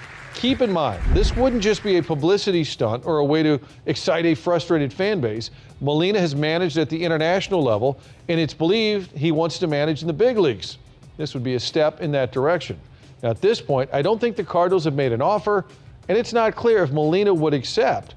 But the idea of Yachty back to the Cardinals is on the table. And after their disastrous season, everything should be on the table. That was Martin Kilcoyne of Fox 2 with his TKO segment talking about that the Cardinals and Yadier Molina have possibly had discussions about a possible return. You like how I put possible in all those because anything is possible, but is this possible that Yadier Molina could come back and be a part of the coaching staff for the Cardinals? And to me, the way that he phrased it kind of sounds soon, right? It sounds like this is something that could be happening soon. You know, you've heard the Cardinals say that they want a quick turnaround in 2024. I feel like Yadier Molina, having him as a part of your staff does that because he's a guy who's been there, done that, has the experience. He's basically behind the scenes, and, well, I wouldn't even say behind the scenes. I think everybody's fully aware what Yadier Molina has meant to this organization, not only to the position that he has played for so many years, but also to what he was able to do with the pitchers. Mm-hmm. He really, really made things so much easier for the pitchers. They talked about that, about how he was essentially like another pitching coach, and that's why I think if you do bring him back, you make him your pitching coach. We saw it happen with Dave Duncan. It can be something that you can do, and I think it's something the Cardinals should do moving forward. I feel like that's something that helps them in so many different ways, but also when you're approaching a big free agency, talk about attracting some big pitchers. You're going to spend some money,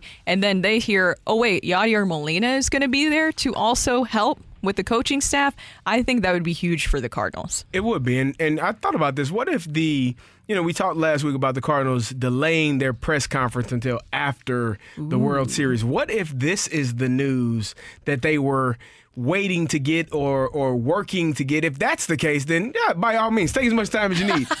Take as much time. I would like to pull back all of the comments that I had as it pertained to you all wasting our time. Like if that's what we are waiting for, I would like to retract my comments, and now I can wait. I can wait with my hands buried, waiting for good things to come for the Cardinals organization. If that's what the news is going to be when they decide to have this press conference, whenever it may be. But I think Yachty being back would be awesome. It would be awesome for the team, for a young group of guys that are still trying to learn the Cardinal way. You got two future Hall of Famers in Goldie and Arenado, but from my perspective, they're leaders by what they do, by action, but not really so much leaders in terms of, hey, talking to the younger guys or showing them the way. You need to have both on the team. You got to have guys that talk and bring the young guys into the fold, and you got to have guys that don't say much, but they just show up to work every single day. And so those, to me, are usually the best teams. And if you have a player who recently retired, 1 year removed from playing in the game, knows the organization, knows the pitchers, knows what would be best for this team going forward, I think it would definitely be great to have Yadier Molina back in the fold. Yeah, I totally agree with you. And Yadier Molina is a guy that when he speaks, everybody is going to listen to what he has to say, right?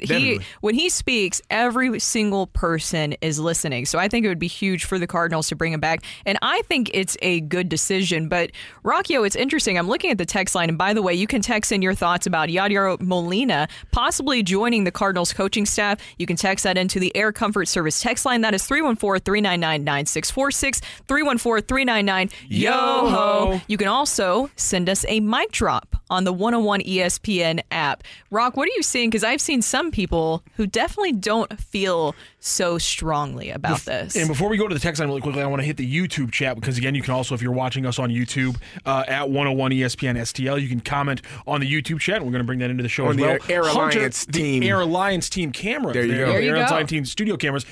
Carrie, can you? Oh, actually, you can't Vanna White. Actually, I'm going to turn on Randy's camera. Can you Vanna White it for us? Wait, no, you're not. Wait, you got. There you go.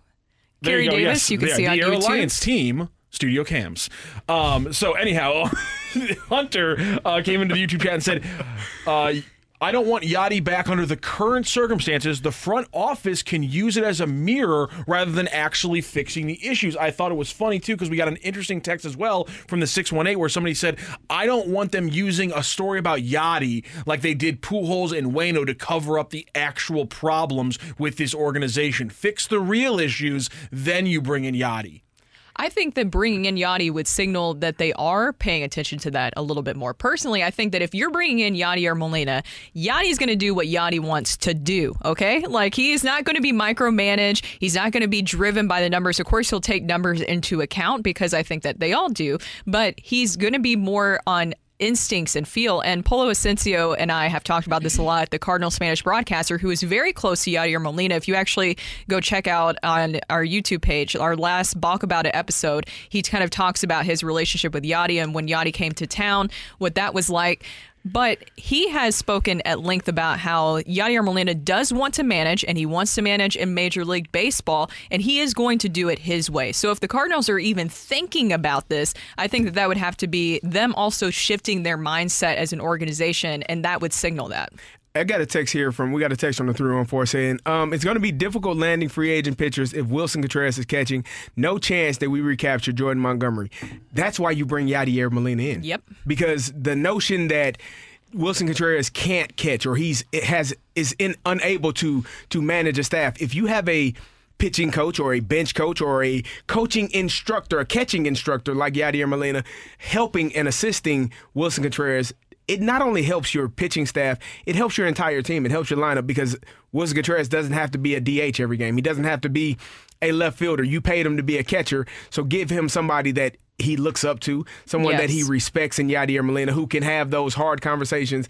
Sometimes when you respect and have an admiration for somebody, they can have those tough conversations with you if you aren't performing well, or if you are. They can just kind of give you that feedback that allows you to be the best version of yourself. So I think if Yadier Molina were to come back, it not only helps this pitching staff, the defense, it helps the entire team because, again, you can put Wilson Contreras as your everyday catcher, catching him 100, 120 games, whatever the case may be, and it makes your lineup that more dangerous as opposed to having Wilson at DH and Andrew Kisner, who had a hell of a year this year.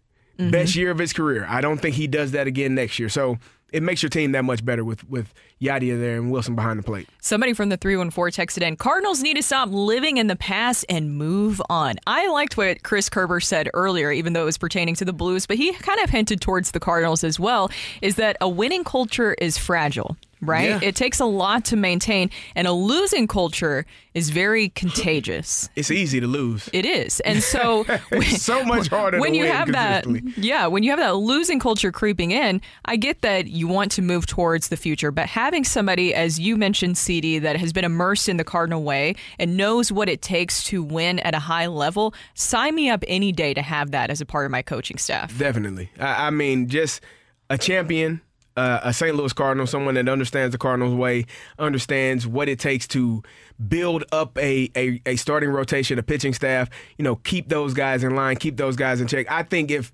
we had, even if Yadi wasn't your catcher this year, but he was on the roster or on the staff in some capacity, we don't have the issue that we had with Wilson Contreras in terms of how they talked about him. Oh, God. Not the performance, because, again, I don't think the performance was as bad as other people may say. Yeah, you had the reports that, he's calling pitches that pitchers don't even have.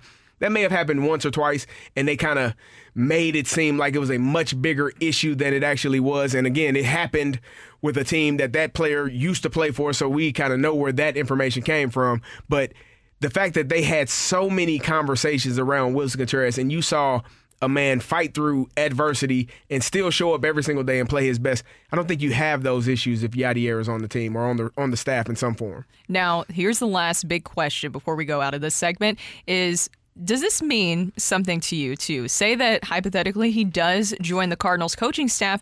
I don't think that he would just want to be a coach for that long. I think that Yadier Molina would want to be the manager of the organization. Yeah, I think eventually you work into becoming a manager, if not here, somewhere else. But starting as a position coach or a bench coach or a the pitching coach, he's not going to do it for 5 years. He's not waiting around. I don't think he would have to, because you know who he is, you know what he's done in his career and how intelligent he is at that position and understanding how to manage games. A catcher is an extension of the manager, right? They are supposed to be the one that can get everyone aligned defensively. They can make sure that everyone is in the right place, calling the pitches for the staff to get guys out or get them to hit the ball on the ground so we can hit them right into the double play. All of those things are part of the catcher's role, just an extension of what's going on in the dugout onto the field. And if Yadier Molina is a helpful person in that regard for this coach, for this pitching staff, and for these catchers, I think it would be great. That's Kerry Brooke. Coming up next on the opening drive, we head to rock and roll. That's next on 101 ESPN. You're back to the Opening Drive podcast on 101 ESPN. Presented by Dobbs Tire and Auto Centers. I want to rock. And roll.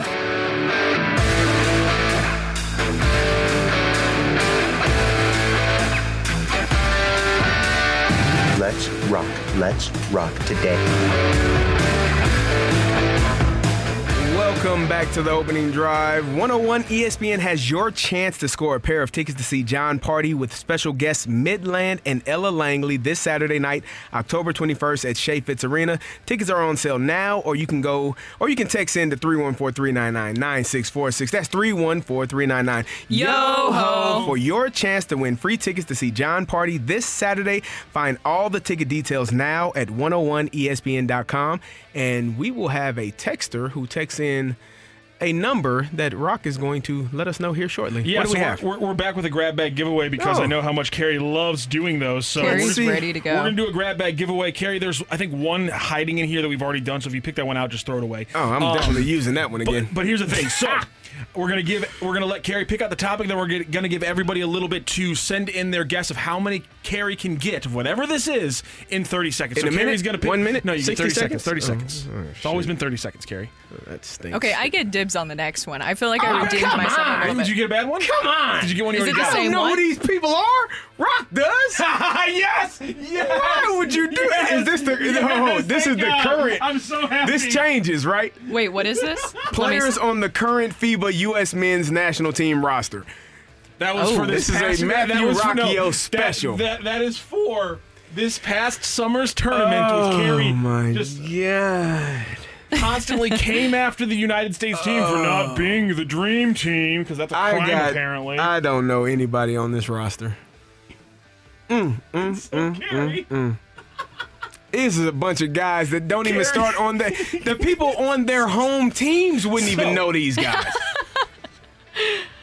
All right, there are 15 players that were on the USA FIBA World Cup roster this past summer, Carrie. There were 15 players, so everyone send in your guess. Out of the 15 players on the 2023 FIBA World Cup roster, how many can Carrie Davis You can give me 30 minutes. In 30 seconds, we're going to let people get their guesses in. Carrie, let them know. How are you feeling about this? Not great. I think he already told us. Yeah. Are you not ready, great. Rock? I'm just making sure we get all our guesses in. All right, we're gonna. Okay. Wow, no one giving Carrie a lot of help here. You really lowered the expectations, and we're gonna cut off the guesses right now, and we're gonna give Carrie 30 seconds. Carrie Davis, are you ready, my good friend? All right, ready? Yep. Set. Go. Anthony Edwards. Anthony Edwards is the only one that I can think of. He's the only one that matters. Now, when we get done with this, I want you to read off the names of the people and tell me who he played for. I like how you just want to tell Edwards, Josh plays for the Knicks, I think. He played for a bunch of teams. Josh. You have 10 seconds. Man. Come on, I Carrie. told you Anthony these people. Edwards? Now, if it's the team that's coming up, Steph Curry, Joel Embiid, Anthony Davis. Exactly. Wrong. Time's up. Anthony Edwards. This is so disappointing. Carrie. Josh, what's Josh's last name? Carrie, Josh Hart. Him. I've been He's most famous for doing the look Carrie, when somebody. Carrie, Yeah, come on, man. I've been disappointing you before. You should be. Gosh, yeah, but never to this extent. Who? Okay, name the people. The 2023 United States Men's National Team. If you've heard of these guys. World Cup roster. Oh, there will be somebody who's like, I've heard of all these guys. One of the best point guards in the league, Tyrese Halliburton. One of the Who best. he play for? He plays for the Indiana Pacers. Okay. One of the best. How many games do the Indiana Pacers play on primetime TV? I don't have that. Doesn't feel like a lot. Doesn't not a whole lot. One of the best wings in the league, Mikal Bridges. Mikal Bridges, okay, that's a good one. Cam Johnson, best sixth man in the league. One of the best scorers in the league. Who he play for now? Brandon Ingram scored 30 points per game last year. I didn't know he was on the roster. Guess him? Paolo Banchero, the rookie of the year last year. Bobby Portis Jr., he throws a mean right hook. Oh, Bobby Portis. Arkansas. Jalen Bobby Brunson, Portis Jr. the point guard There for you go. America's team. You didn't even guess him. America's team, he played for the Cowboys? No, he plays for the Knicks. Josh Hart on the Knicks. The reigning defensive player of the freaking year, Jaren Jackson Jr., Walker Kessler, and Austin Reeves, the new Great White Hope. So how dare I was going you? to say Austin Reeves, but I wasn't sure if he was there or not. You got one. I only had one for you. So the only one that congratulations. mattered. How many of those guys were All-Stars last year? 4 or 5 of them? Who? Banchero, Jackson, Ingram. Paolo Banchero was an All-Star? Anthony Edwards. Or was he in the rookie game? Might have been in the rookie game. But okay. At the very least, Anthony Edwards, Jaren Jackson Jr., Brandon Ingram. How many of those guys are superstars? All the 3 guys I just mentioned. They aren't superstars. Excuse you? Anthony Edwards is a superstar. Yes. There are levels. They are stars. No, Brandon Ingram's a superstar. No, he isn't. He's a wing who scores 30 points a game. No, he isn't. Get the heck out of here. Fine. Carrie, well, let's talk about something you're a little bit more locked in on. And that, of course, is... Who won? First of all, who's guessed one? It was the 573. Good job. One. They guessed correctly. Because Carrie, it was a low bar. The guesses were between...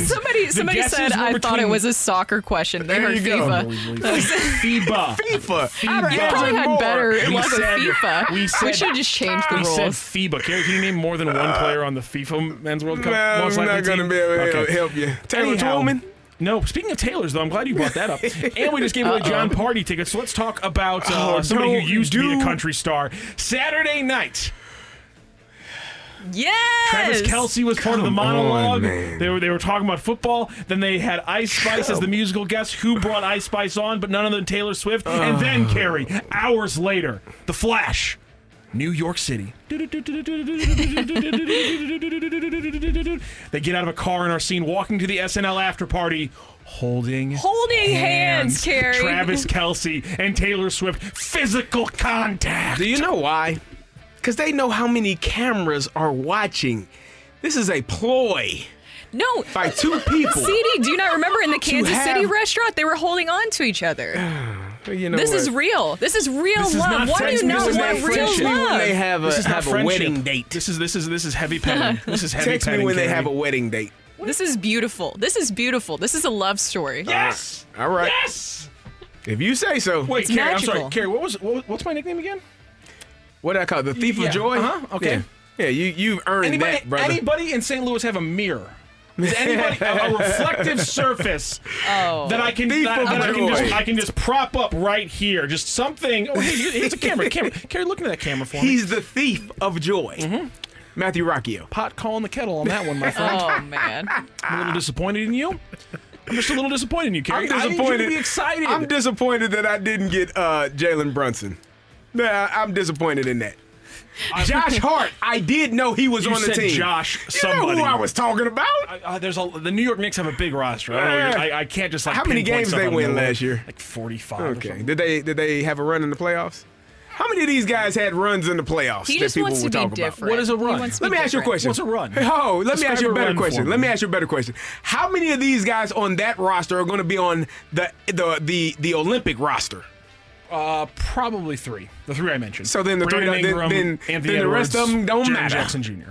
Then the rest of them don't matter. You could have gotten 3. I could have, but I didn't. Got 1. I only knew one. The superstar on the bunch. The guy who's going to win an MVP one day. As you said. And we got a $20 bet on that? Yeah, I believe it was. Okay. It might be For the 15 years lifetime. from now. Yeah, I'm texting Carrie like, Carrie, this is still your number. I need my 20. I'll send it to you if I'm wrong. There you go. By the way, just real quick, the Fast Lane will be broadcasting live this Friday from 2 to 6 p.m. over at the River City Casino and Hotel.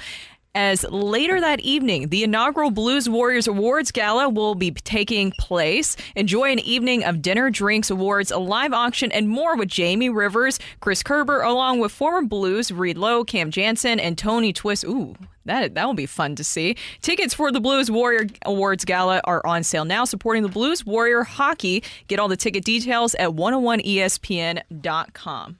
And congrats to Wayne and Festus with winning the tickets. I'm sorry, I cannot read that. Rock, sometimes your handwriting throws this. I'm sorry. How like you made it through 99%. What part was throwing you? It was with win the ticks. Yeah, with win. And I was trying to read, and then I messed up Festus at that time because I was too focused on what the hell are the words after Festus. It's okay. It's okay. Either way, Wayne won. Oh, come on. Shout out to the 636. You've seen his handwriting. How is that? How can you not get win the ticks out of that? Sometimes it's hard to read your writing. Your handwriting Rock, is a little someone rough. says we argue like an old married couple. I couldn't agree more. That's my brother. We named one person. Who the hell knows the rest of these guys? Brandon Ingram with 30 points. I forgot he was on the roster. Get out of here. Anthony Edwards is memorable. Okay. The rest of these guys. Yeah, pleasure. That's Rock. That's Brooke. I'm How Kerry. about that? How about that? How about that? Show us your face. We want to see your face. Who said that? You want to see my face? Coming up next, you got a balloon party with T-Mac and Ajax. T-Mac here? He been here? He's been here every week. All right. Good for him. Coming up next, the balloon party. That's next on 101 ESPN. That's right. You've been listening to the Opening Drive podcast on 101 ESPN and ESPN.com. Presented by Dobbs Tire and Auto Centers.